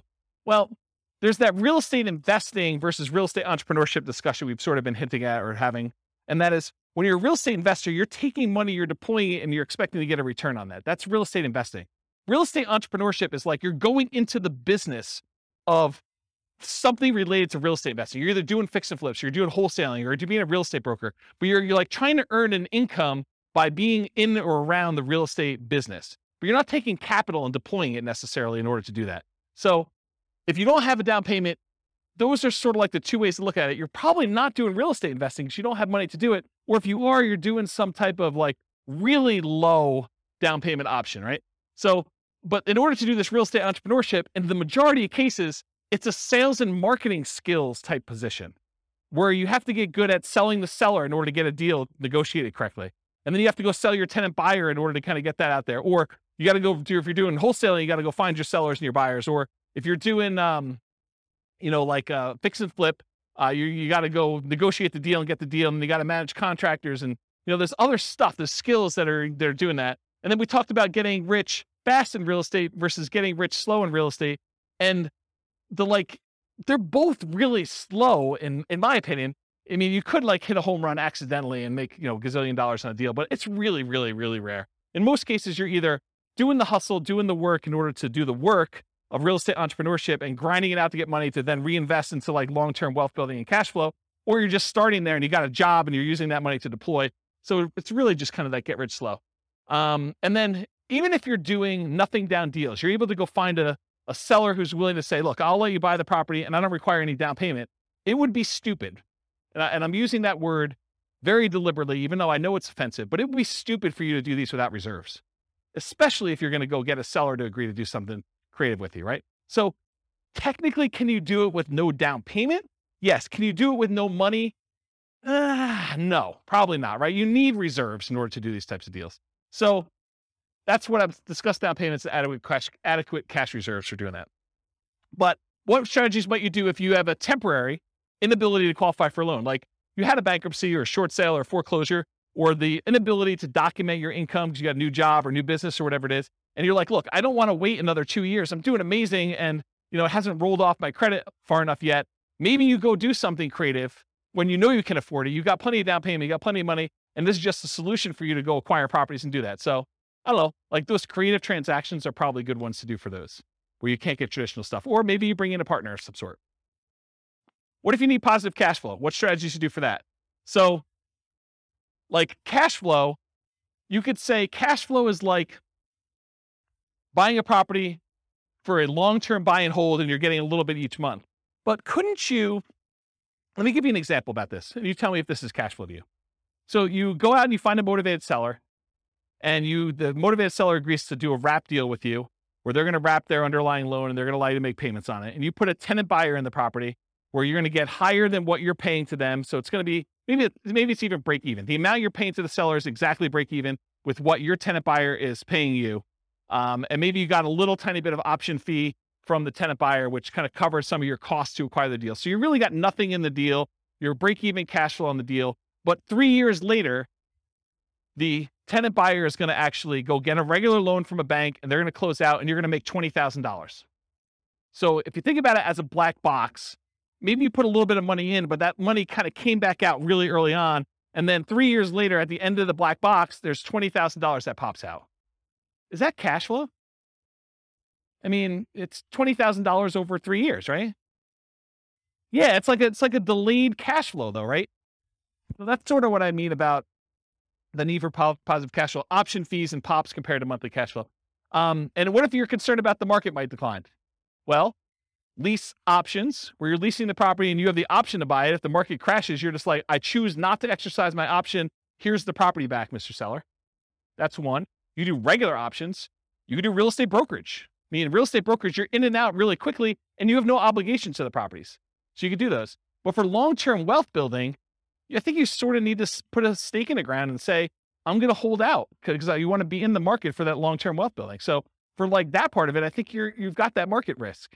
And if you've got a long enough time horizon, I don't think it matters because you could have a dip short-term. But if you asked me to bet on the long-term growth of the real estate market, historically over 100 years plus, it's 3% a year. And there've been dips in there, but you give me a long enough time horizon, I'm like, I feel pretty comfortable it's going to be worth more at some point in the future. And if not, even if it's the same value and I paid off the loan, now it's free and clear and it's cash flowing. So that's how I think about that. And if you want to buy in LLCs, if you're really hyper concerned about, asset protection and liability and risk and stuff like that, there are ones you could buy where you don't have to, move them to a LLC after you acquire them with traditional financing. You could buy subject to and buy in the LLC to begin with, or you could buy with a lease option and buy in an LLC to begin with. You could do owner financing and buy in an LLC to begin with. But those types of ones you can do where you're able to buy them in LLCs or with partners as well. All right. Any questions? I'm only 7 minutes over, but Rob, that's all on you. Any questions before we go? Wow, I put you guys out of it. You're like, holy crap. Oh, you have questions, Josh? Yeah. This is more like a comment here, James, Yeah. which is so what you're showing us today is great, man. I love this stuff, right? Yeah. But what's happened in the last 3 years is that there are new players that have come into this market where we have everything that we do is we buy ugly houses, guys, and fix and flippers and burrs and nomads and that. There's a property tech company that's come up backed by Wall Street, which is doing a version of it. So they've taken all our best plays and they've come into the market. So Open Doors an iBuyer, Homeward is a power buyer who will give you the cash up front. Divvy is basically a rent-to-own company. Yeah. It's amazing. And so they've changed the field a little bit. But I just realized as you were going through it, there's actually tremendous opportunity to work in that space between these guys and what we're doing now. It's kind of crazy, actually. I've just never thought about it until you showed me this. There's tremendous opportunity. There's tremendous opportunity to wholesale to iBuyers because they're overpaying for everything anyway, right? Yeah, I think the way I think about this is we used to live in a land of bliss. It didn't seem that way at the time, but we sort of had this really weird hidden monopoly on all these different options. And I think as Wall Street is coming to play and the the internet and availability of information, sites like BiggerPockets that have sort of made this available to a much larger group of people, I think you see this increase of competition, and you need to become niched, and you need to become specialized, and you need to serve people and find ways to add value, whatever that is. And I think there are fewer opportunities than we used to have in some ways, and there are more in others because now we have more insight into the market, where before it was hard to find these deals and to let people know that you were around and doing stuff. And now it's easier to do that and harder at the same time. I mean, it's like a mixed bag. So I think there are some strategies that don't matter, like Nomad as an example. If you're doing Nomad, does it matter if there are iBuyers? Does it matter if there are things? I don't think so. I think that's a hugely advantageous strategy to use. The long-term buy and hold, I think, there's enough opportunities in there to still do those. But doing the like fix and flip ones and doing the burst strategies, I think it's getting more challenging to find some of those opportunities, especially in heated markets like we've been.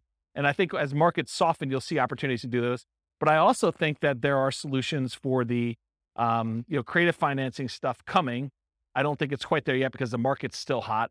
But I do wonder a little bit if we're going to see a percentage of those guys go to the iBuyers.